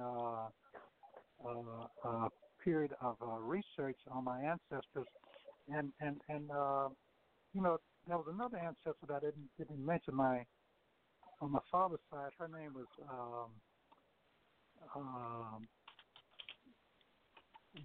she was a Jackson, and I had been researching her for the last 20 years, and all of a sudden, I decided to take the ancestry DNA about 3 years ago, and I didn't know too much about it, and I didn't know how to navigate the computer to find out, who's who. But all of a sudden it came to me because I kept trying to figure out how all of these cousins relate, and I found some other people that was related to me, that was related to my great grandmother, and when I discovered her, and because I was on a one-track research, I should have been on a two-track. I discovered her being born in Mississippi, in Woodville, Mississippi, outside of Natchez. And I said, oh, this is, and then shortly after I discovered where she was born, I discovered her family, huge family. So I have a brand new family because of research and because of DNA. Now that was ancestry DNA. Now we had my uncle, Dr. Dawson. He was over the medical thing at Southern University. He's also the doctor for the football team. And we had, because he was the oldest in the family, I had him take the African ancestry DNA back in 2011, and we discovered that the Dawsons, well, they weren't Dawsons in Africa. They weren't Dawsons until they came to America. But anyway, we discovered that we came out of East Africa in Mozambique, which went back about 2,000 years. So all of that, culminated, and all of that went through my mind when I was doing this reenactment. All the research that I was doing on this researching until I took the DNA, and that really enhanced things. And as a matter of fact, I got a call from my first cousin on my mother's side this morning. He said, "Guess what, Ralph? I got I found something you're gonna be amazed at. I said, what? He said, go on online and look at who just took the DNA, and come to find out it was another first cousin. He's a million. We call him Oscar Million. Anyway, all of these matches that I've gotten, it just confirms that, if you put your mind to it and research and keep on researching, you'll find these ancestors, Mm-hmm. and that, that and like I said in the beginning, when we marched into Congo Square, that really was exhilarating. And, to see all the African Americans, surrounding us and marching up to the stage, that was the highlight of my participation in that march. And one other thing I want to bring out is my grandmother that raised me, my grandmother and my grandfather that raised me on my maternal side. She told me a story. She kept telling me and this story about an uprising in Natchez, Mississippi, right outside of Natchez, about 15 miles south of Natchez on Highway 61. And she told me that her grandparents or someone was involved in this insurrection in Natchez, Mississippi. And, I didn't think about too much about it. I said, oh, okay. But she kept telling us this. And a few years ago, and she told me exactly how it happened. They killed the overseer, and they found him by a tree stump. Mm-hmm. So I'm doing this research, and I went on Google or something. I forget how I found out about it. But anyway, this author wrote about the same story, the little story that she told me. He wrote a whole book on it.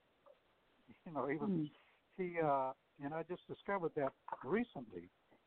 That what the story that she told me, this white guy wrote a book on it. And I ordered the book from Amazon.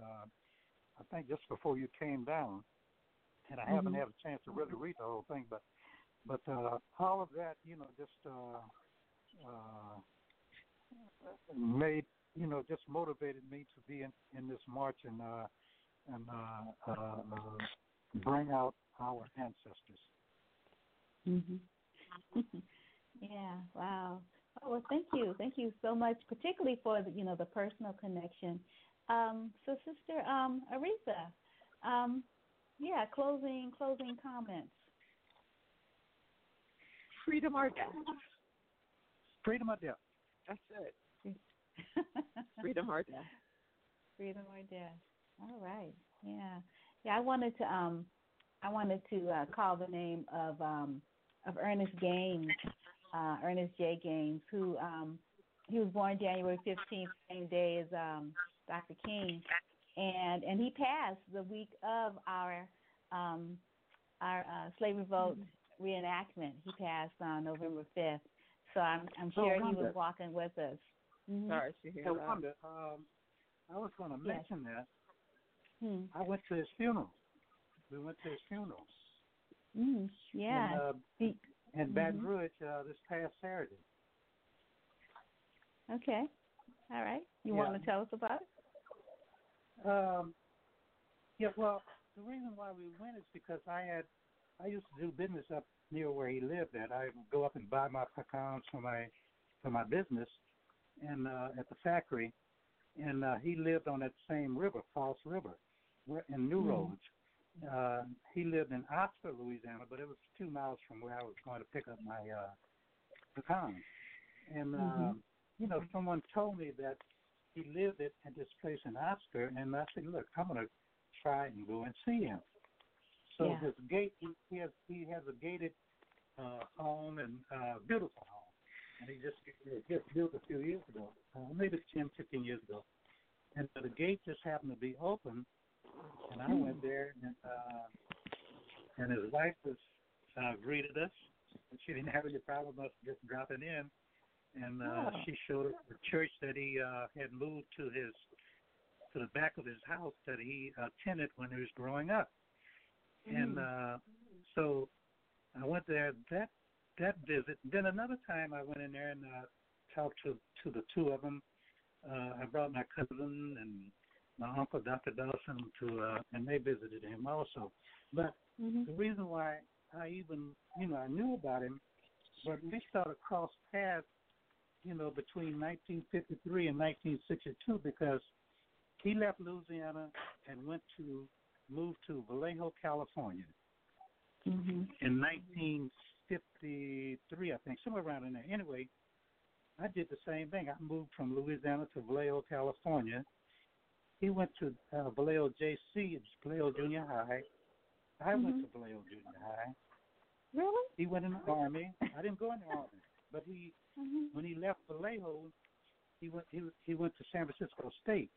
Now, I didn't go to San Francisco State, but he went to the Divisadero Street. He lived on Divisadero Street in San Francisco. And I also lived on Divisadero Street in San Francisco. So it was sort of a and I told him the story, and he was amazed at it, And as a matter of fact, I met his sister at the funeral because there was a couple at the funeral that I knew in California that when I was wondering why they were at the funeral. And the wife, she was friends of Ernest Gaines' sister. They grew up together. They went to school together. So that was my little experience with Ernest Gaines.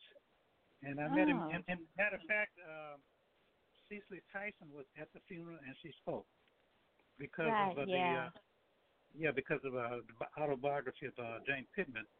And I had met them once before at the Joy Theater on Canal Street, and it was about 7 or 8 years ago. They were together. He was getting some kind of recognition, and she happened to be there. Her and Soledad O'Brien. Right. But anyway, that's. I'm glad you brought that up because I was going to mention that, but I just forgot. Yeah. I just love Ernest Gaines. I like that he he bought the plantation that his family had worked on. That was his homestead, and I remember in California, his book was the book of for California Reads, and it was a lesson before dying. That particular book, and he wrote that book when he was in California, looking at San Quentin. That San Quentin was the view from his window, San Quentin State Prison. And the book, for those who might not know, it is of a person of African descent that was sentenced to die, and since there was no opportunity for the man to get justice, his grandmother wanted him to die with dignity. Similar, to our ancestors that we were marching, in their footsteps, it was freedom or death, and it was more like it was like the intention. They they didn't have enough arms to beat these enslavers and the militia, and we weren't Americans. We were Africans. They didn't recognize us as citizens. So the whole idea of of claiming our right to freedom, even if, we just have this one last stand, was really important. And so similarly, with this book, Lesson Before Dying, I think it's sort of in the same kind of intention, that particular story, the plantation sort of changed, to the prison system. And we got a lot of people there that are serving, natural life and also being executed, by incarceration. So anyway, and then I mentioned the young person who was also shot the same day as Oscar Grant, and I just wanted to call his name. He was shot and killed January 1st, 2009, and it was Adolph Grimes III. He was shot 14 times. 12 times in the back by this policeman who did not Now, identify himself. Oh my God. This was in New Orleans. So, this was in New Orleans, the same day that Oscar Grant was getting killed in Oakland. This young person was getting killed. This young man, he was in his 20s. He was being killed, a father as well, in New Orleans. And I was in New Orleans at. Yeah. Oh, I did Yeah. not. Yeah, I was still in California. I hadn't moved back yet. But I think I've heard about, so many killings that have gone on, you almost forget. But yeah, I think I remember that happening. Grimes. Right. Yeah. Right. Well, this has been a really wonderful conversation. Yeah, on to New Orleans. Freedom or death. Yes. Freedom or death. Freedom or death. Freedom or death. Yeah. And so, safe travels, my dear sister Aretha, on your way home, to Jamaica, and safe return, when you come back. And if you want to join us on Wednesday, we'll be having another conversation at 8:00. It'll be our third one of the series. And thank you so much for having me. Yeah, thank you. Oh, thank you. Thank you. It was so great meeting you on Thursday. The day of the rehearsal. I flew in on Wednesday, and I was so happy, to meet you and the other members of the Army. Yes. It really felt like family.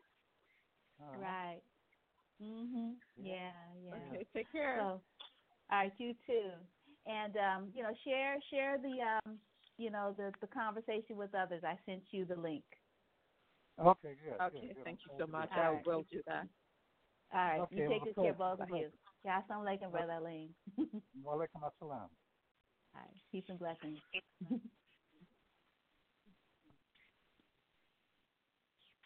So we are going to conclude with one of my favorite songs by Adimu Madyun. Actually, I'm trying to think. Maybe All Blessed.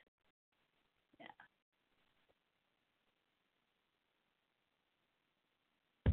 I'm so motivated to make it, it's all blessed, all blessed, all blessed, all blessed. If you know me, then you know it's all blessed. My cup runneth over, you can have the rest. All blessed, all blessed. My cup runneth over. I was born a winner, all blessed. I was in the spot with the two arrows crossed. I was calling out the names. I was pouring out the fresh water, Oogie and I was blessed with your beautiful daughters, a stepson, a beautiful wife, a life I thought could never come true. I want the best for mine. I guess I'm just like you. I'm so motivated to make it. It's all blessed, all blessed, all blessed. If you know me, then you know it's all blessed. My cup runneth over. You can have the rest. All blessed, all blessed. Sacrifice, knowing nothing worth having gonna come without a price. Ability to love, courage to survive. A reach to come down, victory is mine. And through the hard times, I became the blessings I was trying to find. I helped so many, thinking what would Harry you do? I went back to save those who couldn't save themselves. I guess I'm just like you. I'm so motivated to make it. It's all blessed, all blessed. If you know me, then you know it's all blessed. My cup runneth over, you can have the rest. All blessed, all blessed.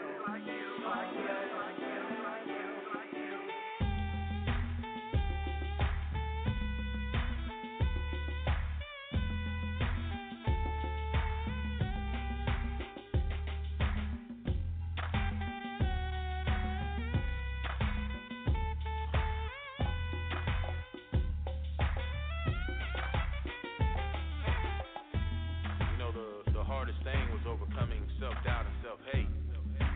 It's like we've been programmed to hate ourselves and hate where we came from and hate what we were about.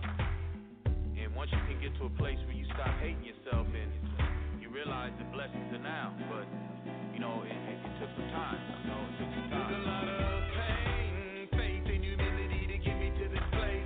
I'm so motivated to make it in for the kids' sake. Let all beefs be settled, longevity through health, wealth through the family. I had some phony homies that hated on me once I started making my money, but I had to let it go. I put my crown on. What else could I do? Supported by lovers everywhere. I guess I'm just like you, like you. I'm so motivated to make it. It's all blessed, all blessed. If you know me,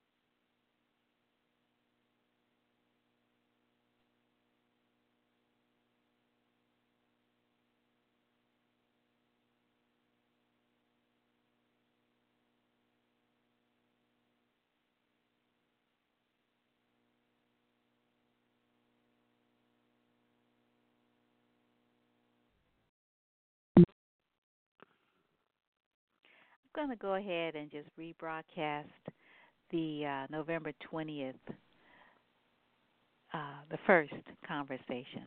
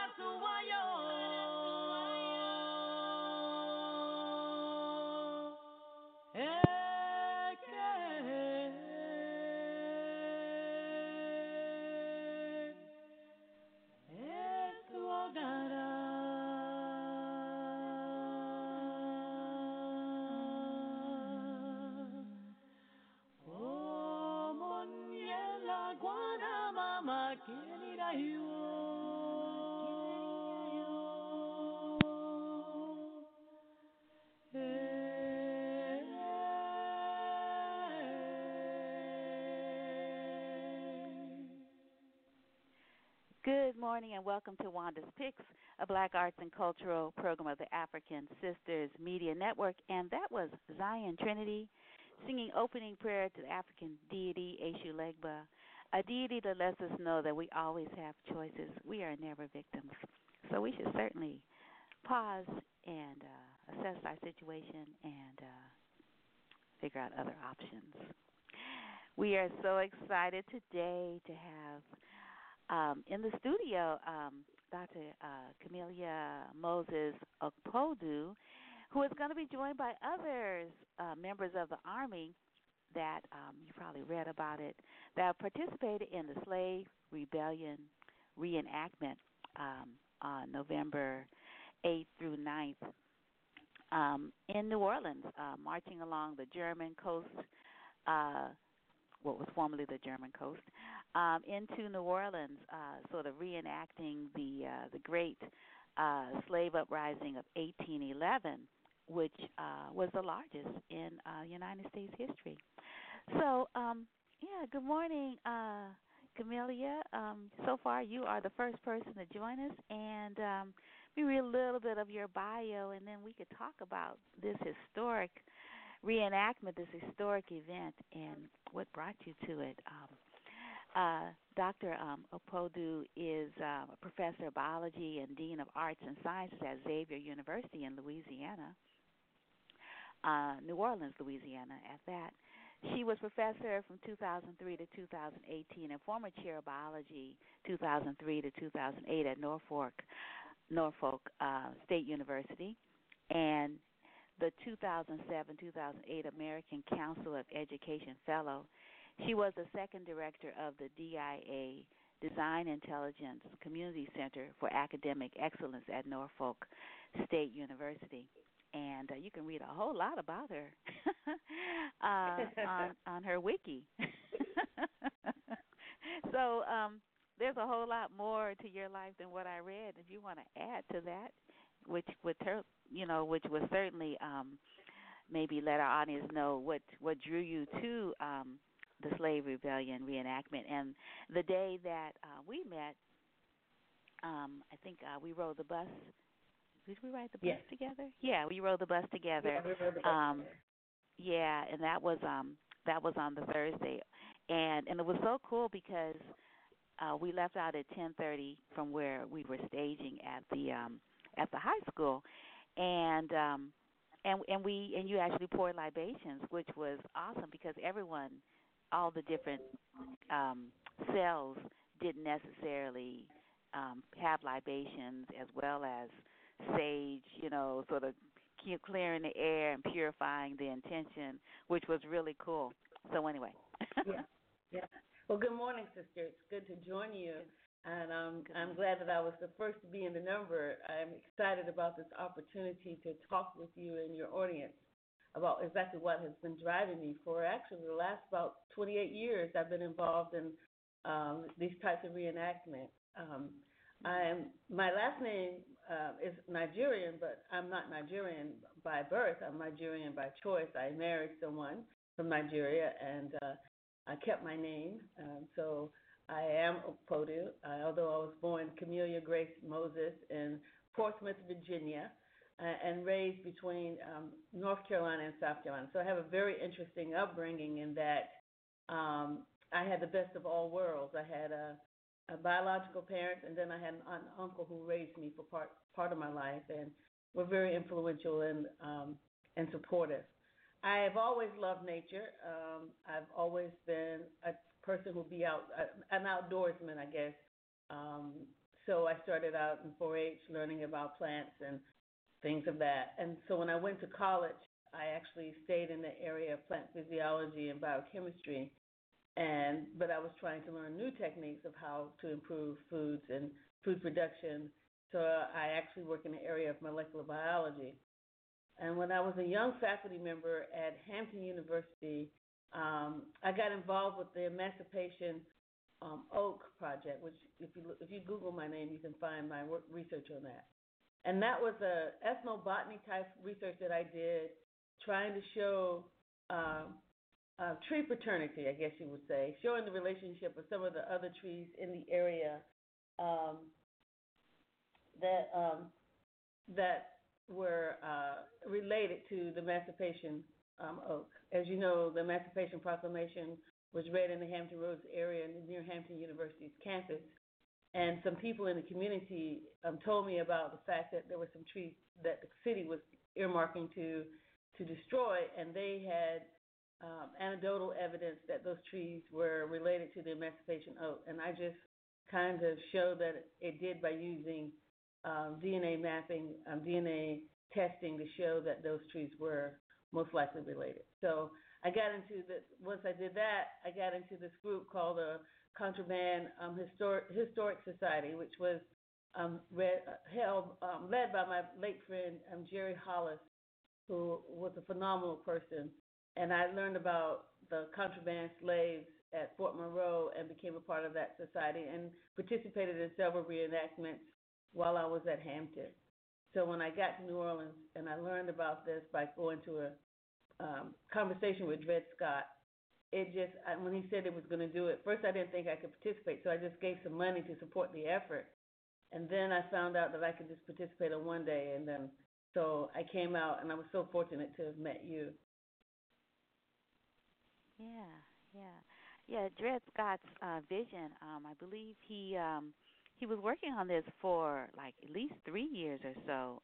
This idea of staging, restaging this this important moment in history, for this country, but also for people of African descent, because there's not a lot known about resistance to enslavement. I mean, how could a people that outnumber their captors just submit, to bondage, right? And so, correct. This story is just amazing because I mean, before it, I hadn't even known there was a German coast. So literally everyone, all European nations, as well as others in other parts of the world, benefited from the capture of Africans. And what was really horrible about the German coast was that they raised sugar cane and made, and processed cane sugar, which was a real grueling and exhaustive process that basically, an African person might live just like 6 years, and then they would get more from another person. Yeah. So it was like people think, oh, they were so strong. No, African people were just like regular people. What they would do was just working them to death and then getting some more. And people were being worked to death around, like, by the time you were 30, 40, you were an old person. Yeah, yes. Well, I read somewhere, I think it might have been a CNN report that Dred Scott's been working on this for 6 years. It was just by happenstance that I met him. So as the Dean of the College of Arts and Science at Xavier, our faculty are very much involved in putting things on for the community. So this was a community forum by the art department, Dr. Ron Brochet, who who had invited him, and so trying to show my support because my background is biochemistry. I don't want the faculty to feel that I'm being partial to the chemistry and biology departments because they bring in speakers that I often go hear because it's also involved in my research area. But part of me, I also have a very much interest in the arts. As an undergraduate, I was working on a minor in music. I never finished it, but I did take a lot of music theory classes. So the artsy part of my being, I wanted to be there because I was really interested in learning more about the reenactment. And so I was blown away. They had another gentleman there who was from the Whitney Plantation, who gave an overview of what slavery would have been like, and then it just intrigued me because coming from the East Coast, we learn about the Louisiana Purchase, and that's about it. Okay, we really don't learn much about the middle of the country's history. So unless you do your own, research, you don't really get that much. So I was familiar, but not as familiar when I got involved. I started learning more and was really, really intrigued by the whole concept. As we were walking that day, I told you earlier I don't exercise regularly. I walk from my office to Xavier, which is not even a half of a mile, right? So that's about all the walking I do.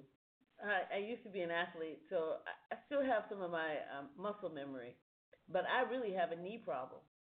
And that day, my knee didn't bother me at all. And I walked. I think we walked through the spillway. I think that was 4 miles, and something like 4 miles. And I didn't feel an ache or pain. I don't know what was driving me, but I think the libation did help.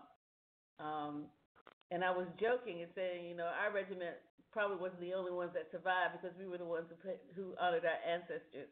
So. Yeah. Yeah, I was doing acupuncture treatments leading up to my taking the plane from San Jose, California, to New Orleans, where the new airport was. I was among the first people to fly into the new airport at 11:30 p.m. That evening.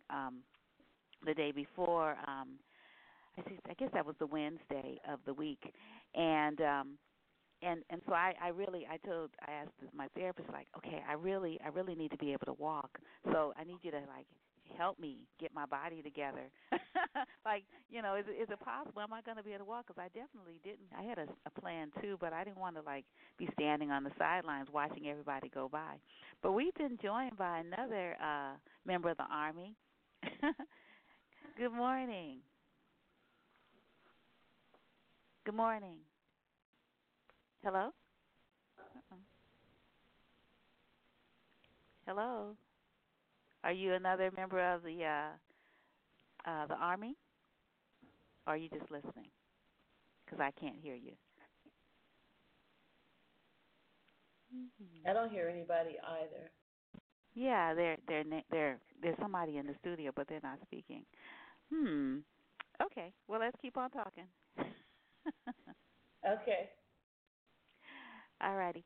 So, yeah, I was, we got this really nice little book, and some of us did.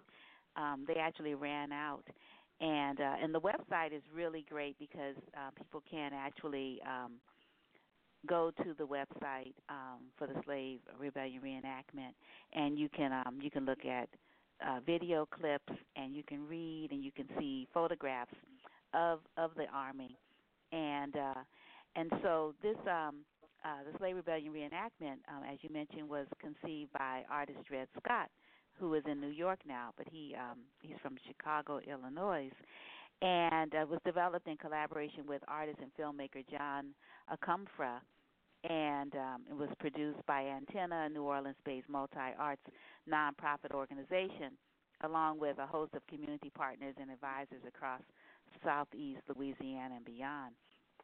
And so, since you're in New Orleans, were you able to go to any of uh, the sewing circles and strategy sessions and things like that? I was not able to go to any of the sewing circles, which is what I wanted to do.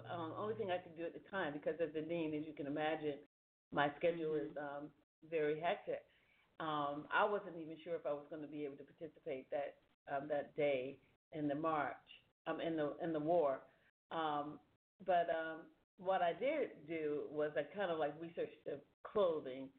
They gave me a costume that was, and I don't know if anybody caught it. So I had a tignon type of headscarf. I didn't have I don't know if you noticed my hairdress. And so that is not, tignons are not something that we did, or taillons are not something that we did on the East Coast. Okay, that's truly a head covering that was influenced by the French and the Creole people here. Also the African Gile. So it probably had something to do with that. So generally where I am from, we had more of a kerchief type of headdress.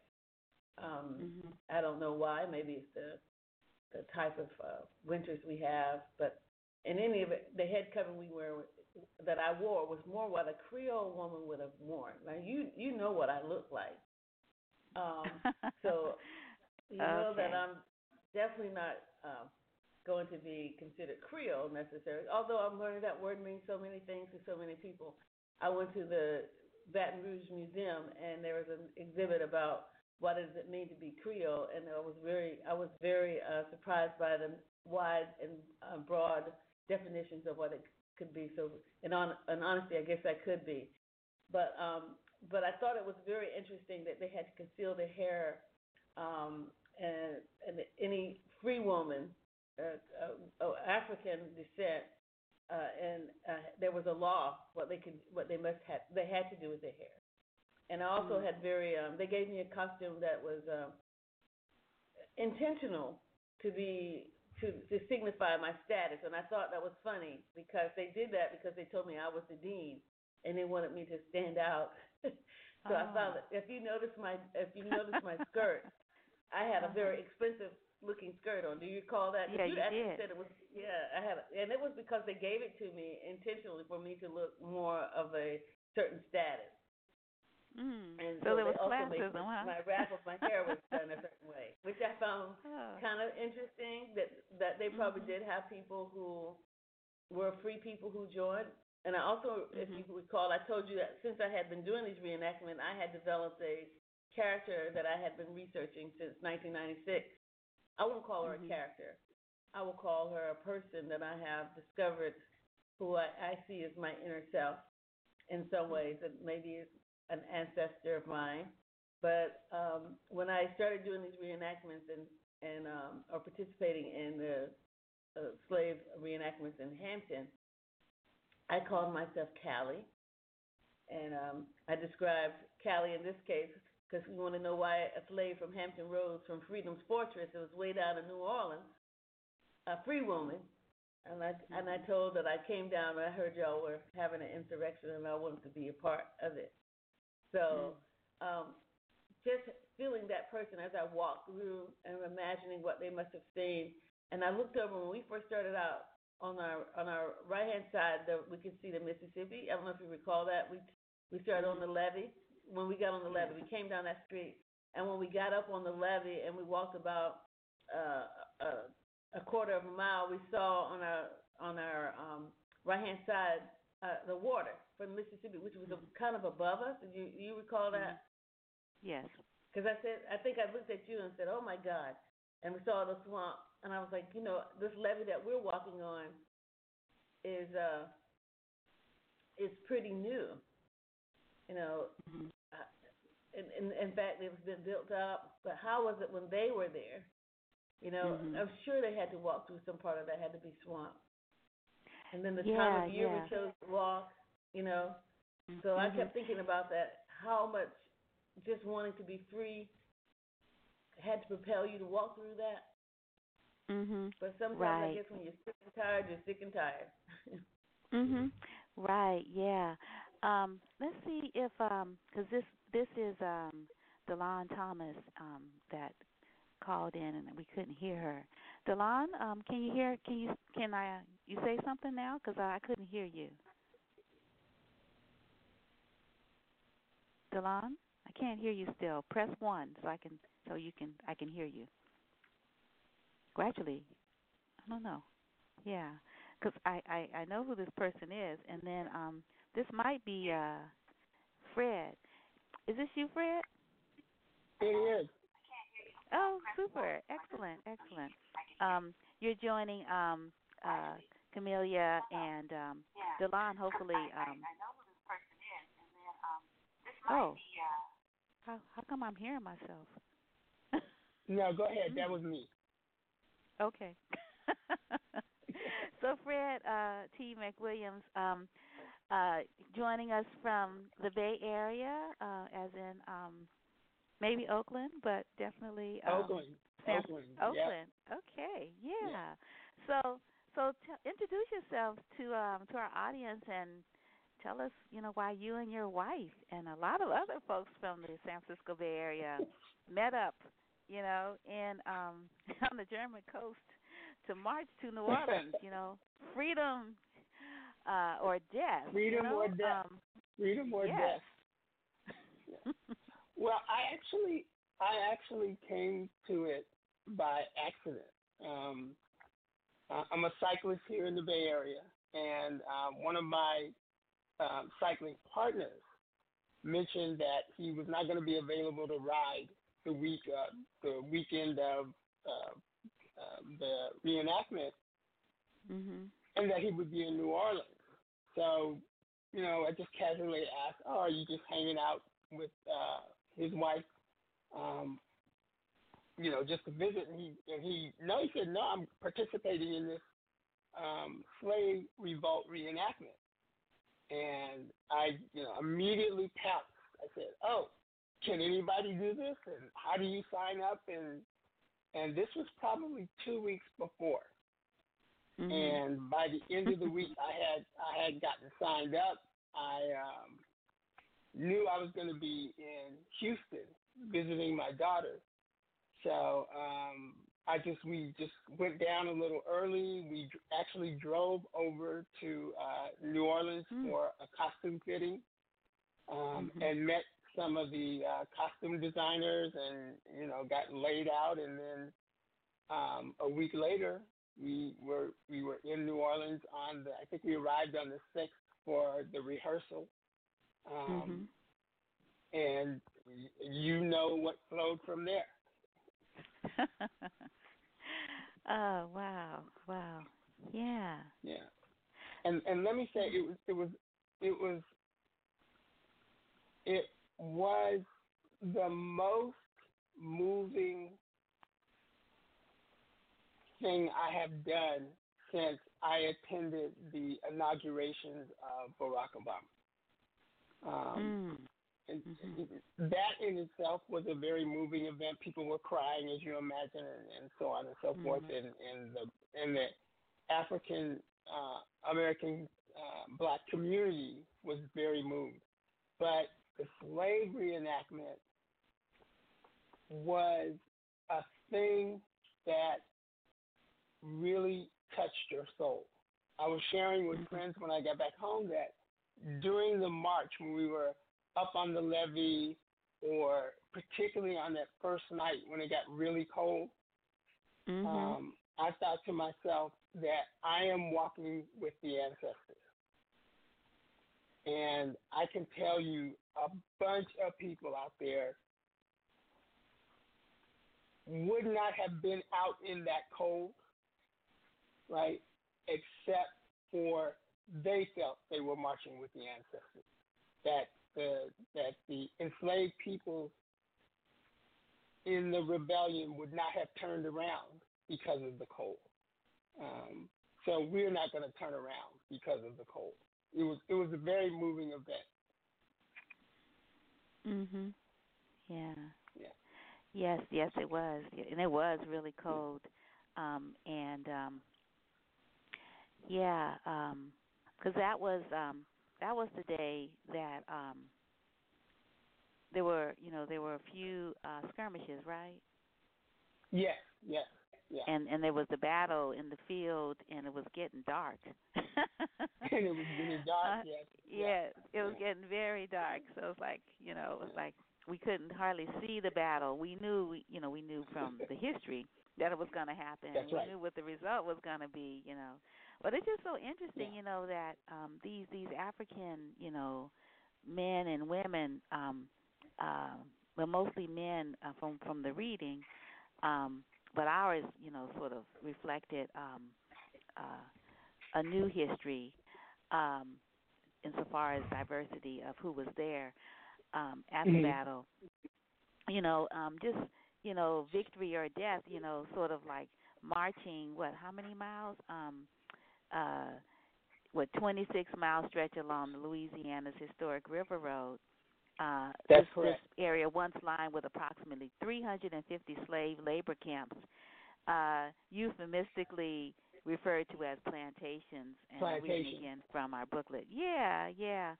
And So I don't know how many so they. miles y'all walked, but I know I walked close to 12 miles from La Place Mhm. to from Narco to La Place, and I had Yeah. no idea that we had walked that much because, as you said, it was cold.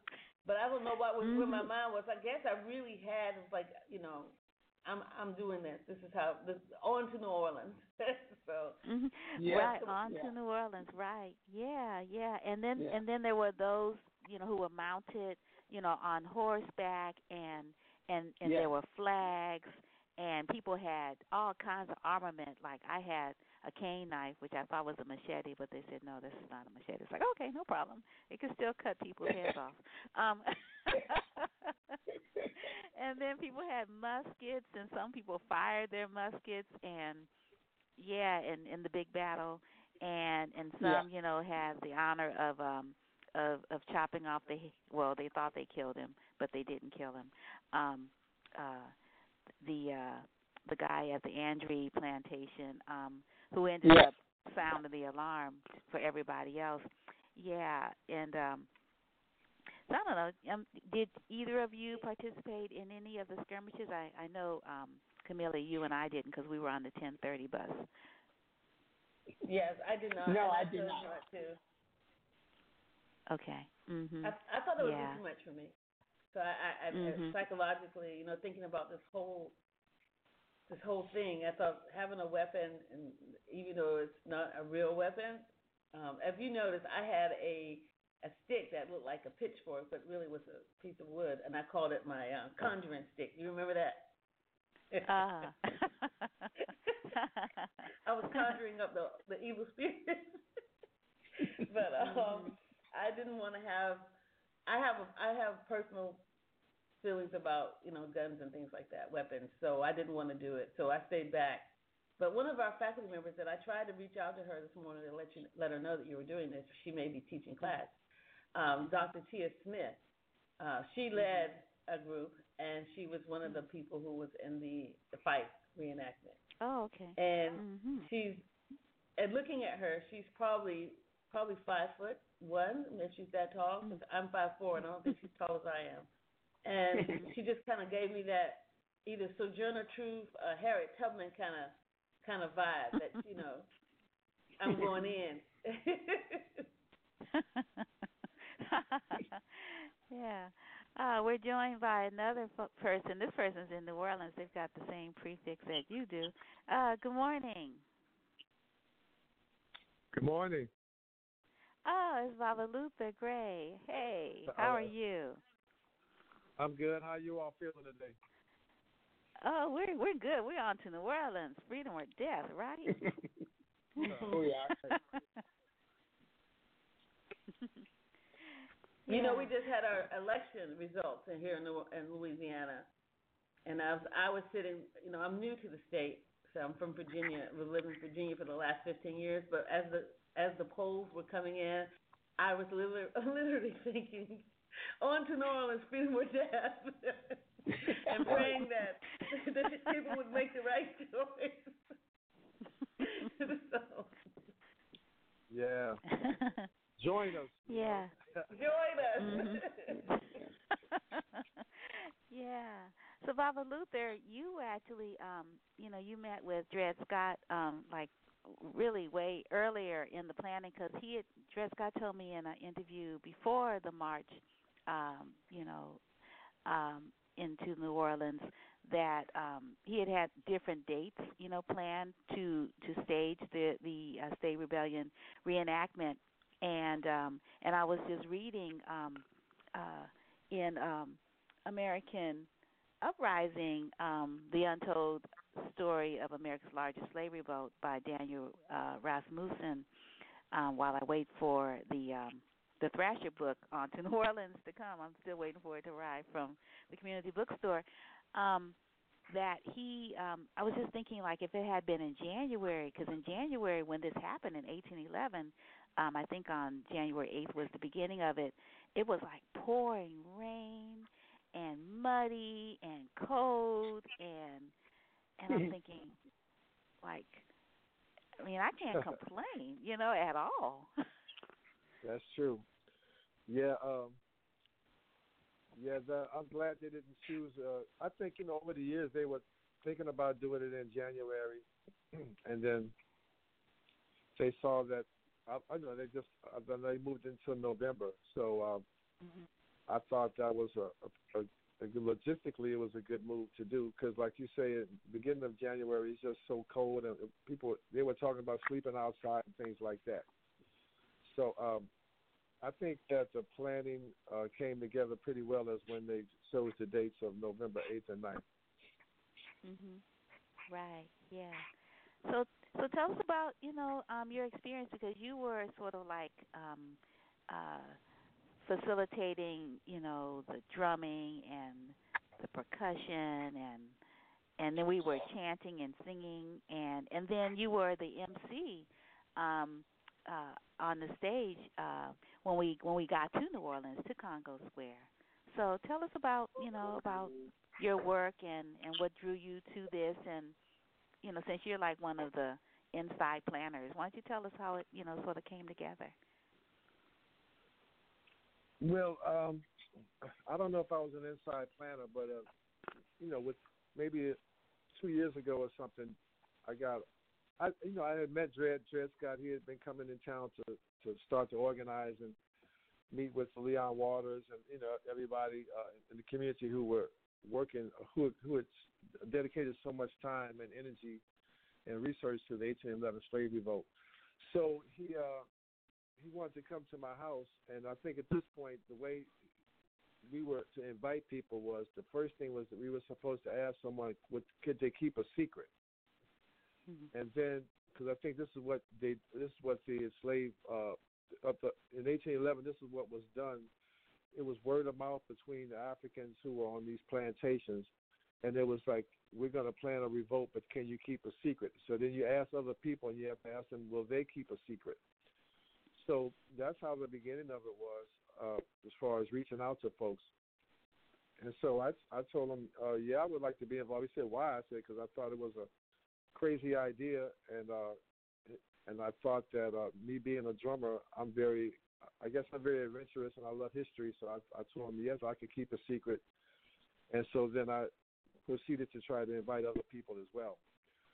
So that's kind of how it began. And then at some point, as we got closer to the date, then that's when the larger ask went out into the general public as far as people joining the revolt.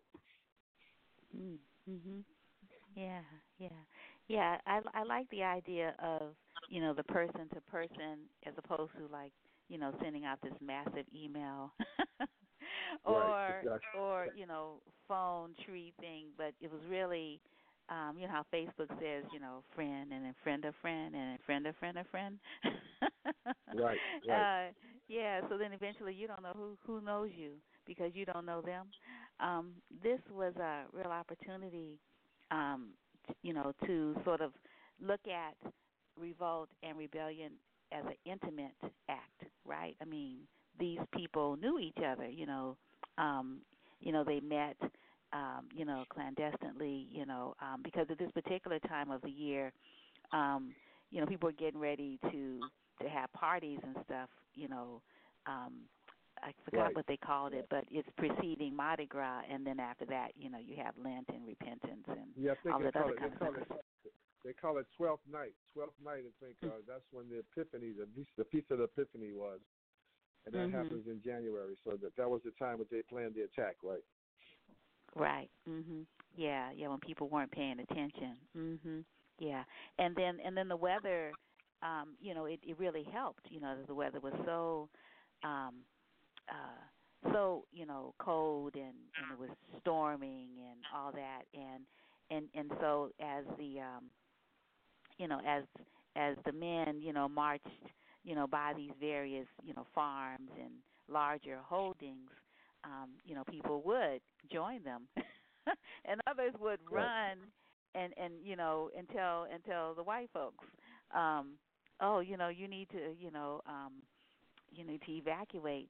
And it was really interesting sort of reading about some of these white folks, the arrogance of them, and the way they looked at African people as non-human beings, non-people, which sort of fueled their arrogance. Yeah, that's true. I mean, if you can just only imagine how our ancestors were worked to death for no money at all. And so what did they have to lose? I think that's what the chant really kind of exposes, is that what do we have to lose? It's either freedom or death. We can't just keep. And I think also Desmond, he was of Haitian descent, and the Haitian Revolution had already broke out in Haiti. So I think that he might have been inspired if he knew about that. But I think sometimes there's a portal in the universe when things happen inside of a portal, and I think that was one of those times. I think sometimes people say these portals happen the first 20 years of a century, and the pace of change accelerates, and so this happened within that portal. And I think we're in the same portal today. I think that's why it resonates so well. Oh, how interesting! First 20 years of a century. Wow. Have you ever heard of that theory? No, but I like it. I'm gonna have to look it up. That's really nice. And then next year is the 20th. It's like 2020. So exactly. The portal is that. Well, this was a portal based on the Roman calendar. So this was a portal based on Europeans' thought. But world powers knew this, and so world powers believed this theory. And so what the theory, the strategy was, whoever could control the planet by the 20th year of a century could dictate the next 80 years. And so that's why you look in history, you see World War I, Battle of 1812. You go back in European history, you see a lot of these struggles because, and we're in that portal now because you see what's happening on the planet Earth now with China, Russia, the United States. But then you look at Africa. Africa right now has over 1.5 billion people. The population will double within 20 years, and the majority of children born on the planet Earth in the 21st century will be born in Africa. So all of this whole shift is happening. The question is, what power can really give vision and a movement for the next 80 years? And I don't think it should be Europe. If Africa has the most population and we have a diaspora, why should China, Russia, and the United States and other world powers like that, why should they be the ones that control the planet when the majority of the people will be non-white? You know what I'm saying? Mm-hmm. So I think that's right. I think that's the significance of the time, and we're in that portal right now, and I think that's why that the march was so good. But I think that's why we see so many movements around in African diaspora and on the planet itself, is that there's a feeling that something has to change. We just can't allow things to keep going like the way they're going. Mm-hmm. Can I say something? This is Camellia, because and this is my personal opinion, right? Because I was reading up on who was the leaders in the revolt, and the gentleman, what was it, Desmond? Charles. It was his Uh-huh. first name. I can't remember. Right. Anyway, Yeah, they were Desalon. saying that there was no record that he ever lived anywhere other than Louisiana.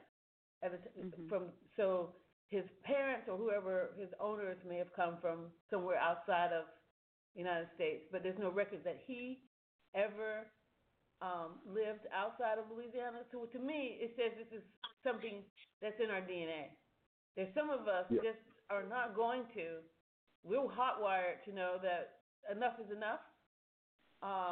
And so maybe he heard the stories, but I think that nowadays how we decide something that's in our environment that is not necessarily genetically coded, we talk about it being epigenetics, meaning that the environment around us has influenced how our gene expression gets played out. And memories, our DNA has memories.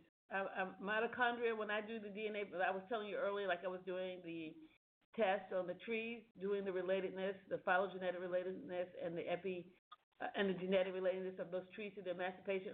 What I was looking at was the mitochondrial DNA and the chloroplast DNA from these trees, and seeing how they were inherited. The same way with us, we have memory, and I really just think that some of us are influenced by the environment such that we don't mind stepping forward and saying enough is enough. So and I think that we still have, Martins and Malcolms and others around us right now. The environment is going to get sick and tired, and Fannie Lou's, and we're going to get sick and tired of being sick and tired. And those of us who have the fortitude will stand forward and say we're not going to go there. So I just like to think that in some ways it's inherited in a way that the environment makes it come out and be expressed. Right. Oh yeah, Yeah. You're exactly. You're absolutely right. You're absolutely right about that. Yeah. I was reading from our book, that we like the little I don't know, they called it a red book, from Chamber Mile. But we have a blue book. And and on page 24 it talks about, sort of continuing what you said, Baba Luther, about the recruitment process. And this is what happened to you too, Fred, because your friend told you about this. So it was definitely, word of mouth. It says, imagine being on a plantation in 1810 and wanted to get free, and you may have heard rumors of an uprising, but you also know that some of your fellow enslaved people might not share your courage or conviction. While working alongside recently arrived slaves, you would not have said you were organizing the uprising, but you might have kept an ear out for those who spoke of running away in hushed tones, individuals who might just join your plan. And then I just wanted to call the names of a few of the leaders, Charles Dessalines, whom we've already mentioned, Gilbert, Kwamina, and I read that his name was actually probably Kwabena, from the Akan, and Atene, Jessamine, and Marie Law, and so many others. And so I want to talk a little bit more about, because I think, Baba Luther, you might have been at a skirmish, because none of us were. And I wonder if you could talk about that, and the whole idea of the drumming, because the drums were a part, and the flags were a part of the original march to New Orleans for freedom or death.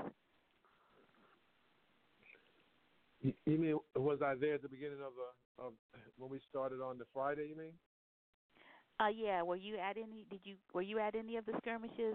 Did you see any of the plantation owners killed or injured? Yeah, I was there in the beginning. I think that's when we were in St. John Parish. We went to the Andre plantation, and we walked from a certain point to the Andre plantation, and then we attacked everyone in the army of the enslaved. We ran at the plantation, and we got to the road of it, and we were instructed to go around to the back of the house.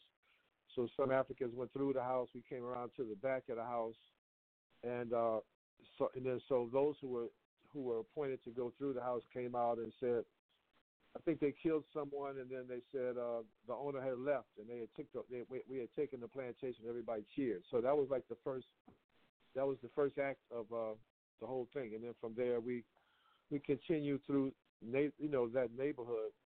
And what was really a beautiful moment was this was like little streets. It wasn't like urban streets. Maybe like just normal neighborhood kind of streets. We passed a school, and so it was an elementary school. Majority of all I saw were black kids, and so the school had brought all the children to the fence as we walked by with 200, 300 people. And I thought that was a great moment as well for them to witness, for the teachers to have an opportunity to go back in class and, share the history of what happened in their own community. So you're right about how these things can spread because, when you're young and you see these things, sometimes they make an impression on you later in life, and they can influence, what you want to be in life and how hard you want to work to go at it. And I think one of the funniest moments for me was on day 2. I think we were in St. Charles Parish, and I think in St. John Parish, the parish president is an African American woman. St. Charles Parish was more conservative, and they had a little more pushback as far as access to do things in St. Charles Parish. So on that Saturday morning, you were with us probably by then, Wanda. We were walking through a neighborhood, and there were like families. It was a white neighborhood, like middle class, maybe. It wasn't affluent, but it was homeowners. It was single homes. And so some folks were on the grass. They were welcoming us and waving, and we had the reporters with us asking questions, and some of our folks talking to the people and handing out information what this was about. And the funniest thing to me was this little boy. He was like maybe 3 years old, little white boy. He had no shirt on. He was on his front porch. He just waved like it was a parade for him. He's waving. The door to his house is open, and then you hear his dad come out from the back of the house with no shirt on. He had this really kind of country accent. He said, "Boy, get your ass in the house." He grabbed that little boy, threw him in the house, and slammed the door. And, man, most of us who were passing the house at that moment, we just busted out laughing because it was like it showed the innocence of young people, and it shows the racism of their parents. You know what I'm saying? Right. So I think the whole march was little moments like that as well. One of the things I didn't get to see very many people. I saw a few children. Actually, I remember only participated day 1, and I remember a father and a son we passed by a certain area, and it looked as if he came out, and they came up to us, and they were taking pictures. It was an African American man and his son. And first, I thought about two things. When we learn about slavery in school, if we learn about slavery in school, we get some misinformation. I know that I remember challenging the Virginia school system when my oldest daughter, who's now 33, was in the 4th grade because of some misinformation and inaccuracies they had in their textbook. That, for example, I remember distinctly having to go to the school and explain to the teacher that Africa is a continent and not a country, and that slaves in Virginia in particular were not there by choice. It was not like something they decided to do and they can come and go. So it was just like the way they presented slavery. And then they also did a lot of things in the school that I thought were not to say that you are.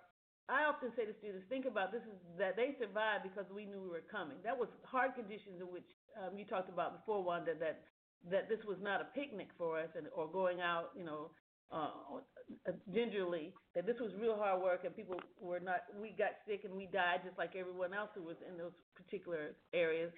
But I think what this does for me, and when I saw those kids looking at us, that we showed an example of self-efficacy, where we got out and we decided and we reminded them that we were not dorsal people who were sitting in, and that there were people among us and that they have that in their background who decided that they were going to stand up for their own freedom.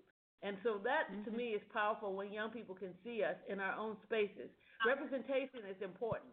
It's not just equity, but being represented in a way so you can see yourself, so that you can have self-efficacy. So when the children, I was looking through the photos and I saw those little kids standing on the fence looking at y'all, I thought, hopefully somebody, it transferred to them as this is my ancestry, and people fought so that I could have a free life. So to me, that's very powerful. As an educator here at Xavier, that's one of the things I think about. As the dean of the college, I'm the dean for the College of Arts and Sciences. That when people see me, they see representation. and they also hopefully see that they can also be in this area, and that they also can fight for what is just and humane. So I thought it was one of the most powerful pictures that I saw with the kids standing on the gates looking at y'all, and I wish that day I could have been there. But I'm thankful that you mentioned it because it's a very powerful image. Mhm. Yeah, yeah. And I remember twice I saw African American father with his sons, pull over on the side of the road, and they would watch us, procession by, and they were like the folks that were mounted, they were like closer to the road than we were. We were up higher on the levee, and I just thought that was really great because there were long stretches where we didn't see anything but factories, and I was just wondering if anyone wants to speak to the landscape, how it's changed. The farms are gone, the plantations, not all of them, but some of the bigger, more historic ones are still there, but there are a lot of petrochemical plants like all along spewing this horrible looking noxic gases, to the left as we're marching, and then to the right, we saw like the levee, and we saw the Mississippi further out, and yeah, it was just kind of scary just thinking about, the quality of life of the people that live there in this particular area now on River Road. Wanda, this is Fred. And so one of the things that what you just mentioned actually provoked a conversation when we had a lunch stop on top of the levee. And I shared with people how back here in California, if you go over to the city of Richmond, right? Yes. So on the lower end of Richmond, it runs right up against the gas refineries that they have over there in over by Point Richmond, and then the one that's over right underneath the Cardenas Bridge. And there's for years there has been an ongoing battle that the community has had with those refineries, because people in that area, which are mostly African American, experience higher levels of cancer, higher levels of asthma, and while the companies, of course, deny that there's any connection, the people in the community are real clear for them that they don't suffer like the people who live just a few miles east and north of those refineries. So it's a continuance of the connection of the treatment of black people in this country. Yeah, definitely. Yeah. I was hoping that Baba Luther's friend Pat will be able to join us because he has led, he has an organization that addresses this environmental pollution, and I think they shut down one of these plants, but we see how many more there are to go, because they were everywhere. As we're walking to the left, that's what was over there. I mean, yeah. Yeah, I think they call that area Cancer Alley, right? Because of all the pollutants that those plants produce. Like you can just, I think you can see over like hundreds of years how the plantations of the 17 and 1800s has now, transferred to these huge plants, and around the river as well. So, and I think that those of us who were in the march, to get a chance to walk those steps, and was just, I think, something all of us will never forget. And I know it was when we got back, maybe that Monday after everything, I started hearing the feedback from people who didn't go. And there was some conversations in New Orleans about who was Dredd. He's not from here. he got $1 million. How come we don't? How come How come this money wasn't spent locally in some other kind of way? So was all that controversy, and I thought that was really interesting. And then I really thought about it a little deeper, and I said, well, I think this is good. It's healthy because just think about it. We did this on November 8th and 9th, and on Monday, it was people pushing back on this even before the march. But then after the march, the 400 or 500 of us who were in it, we went through something. We felt a certain kind of way. We were there. We were breathing, walking, seeing, hearing, being in a community. And then I said, this conversation, this controversy is good, because what were we talking about the week before as a community? We weren't talking about this issue or any of these issues. We were just going through our regular lives, wanting to know what the saints are going to do or something like that. So I think that Dredd, he's an antagonist in some of his art. He's done these things where he antagonizes, or he really pushes a reaction from people who are on either side of it. And then I still see. This weekend we had the Congo Square Festival in Congo Square with the Treme Gumbo Festival. It was produced by the Jazz and Heritage Foundation. And I'm still running into folks who were all out there together for the march, And so it's like we have a thing with us. We're like really brothers and sisters in a struggle, And I think, and so I think that's why I thought it was important for us on that day, that morning when you gave the libation that morning before we started out on that Sunday, that we also share with everybody in the march about what is next, as we walk these miles that day. And when we got to Congo Square that afternoon, the question came up again, what's next? And so I think it's important in New Orleans, and I'm sure around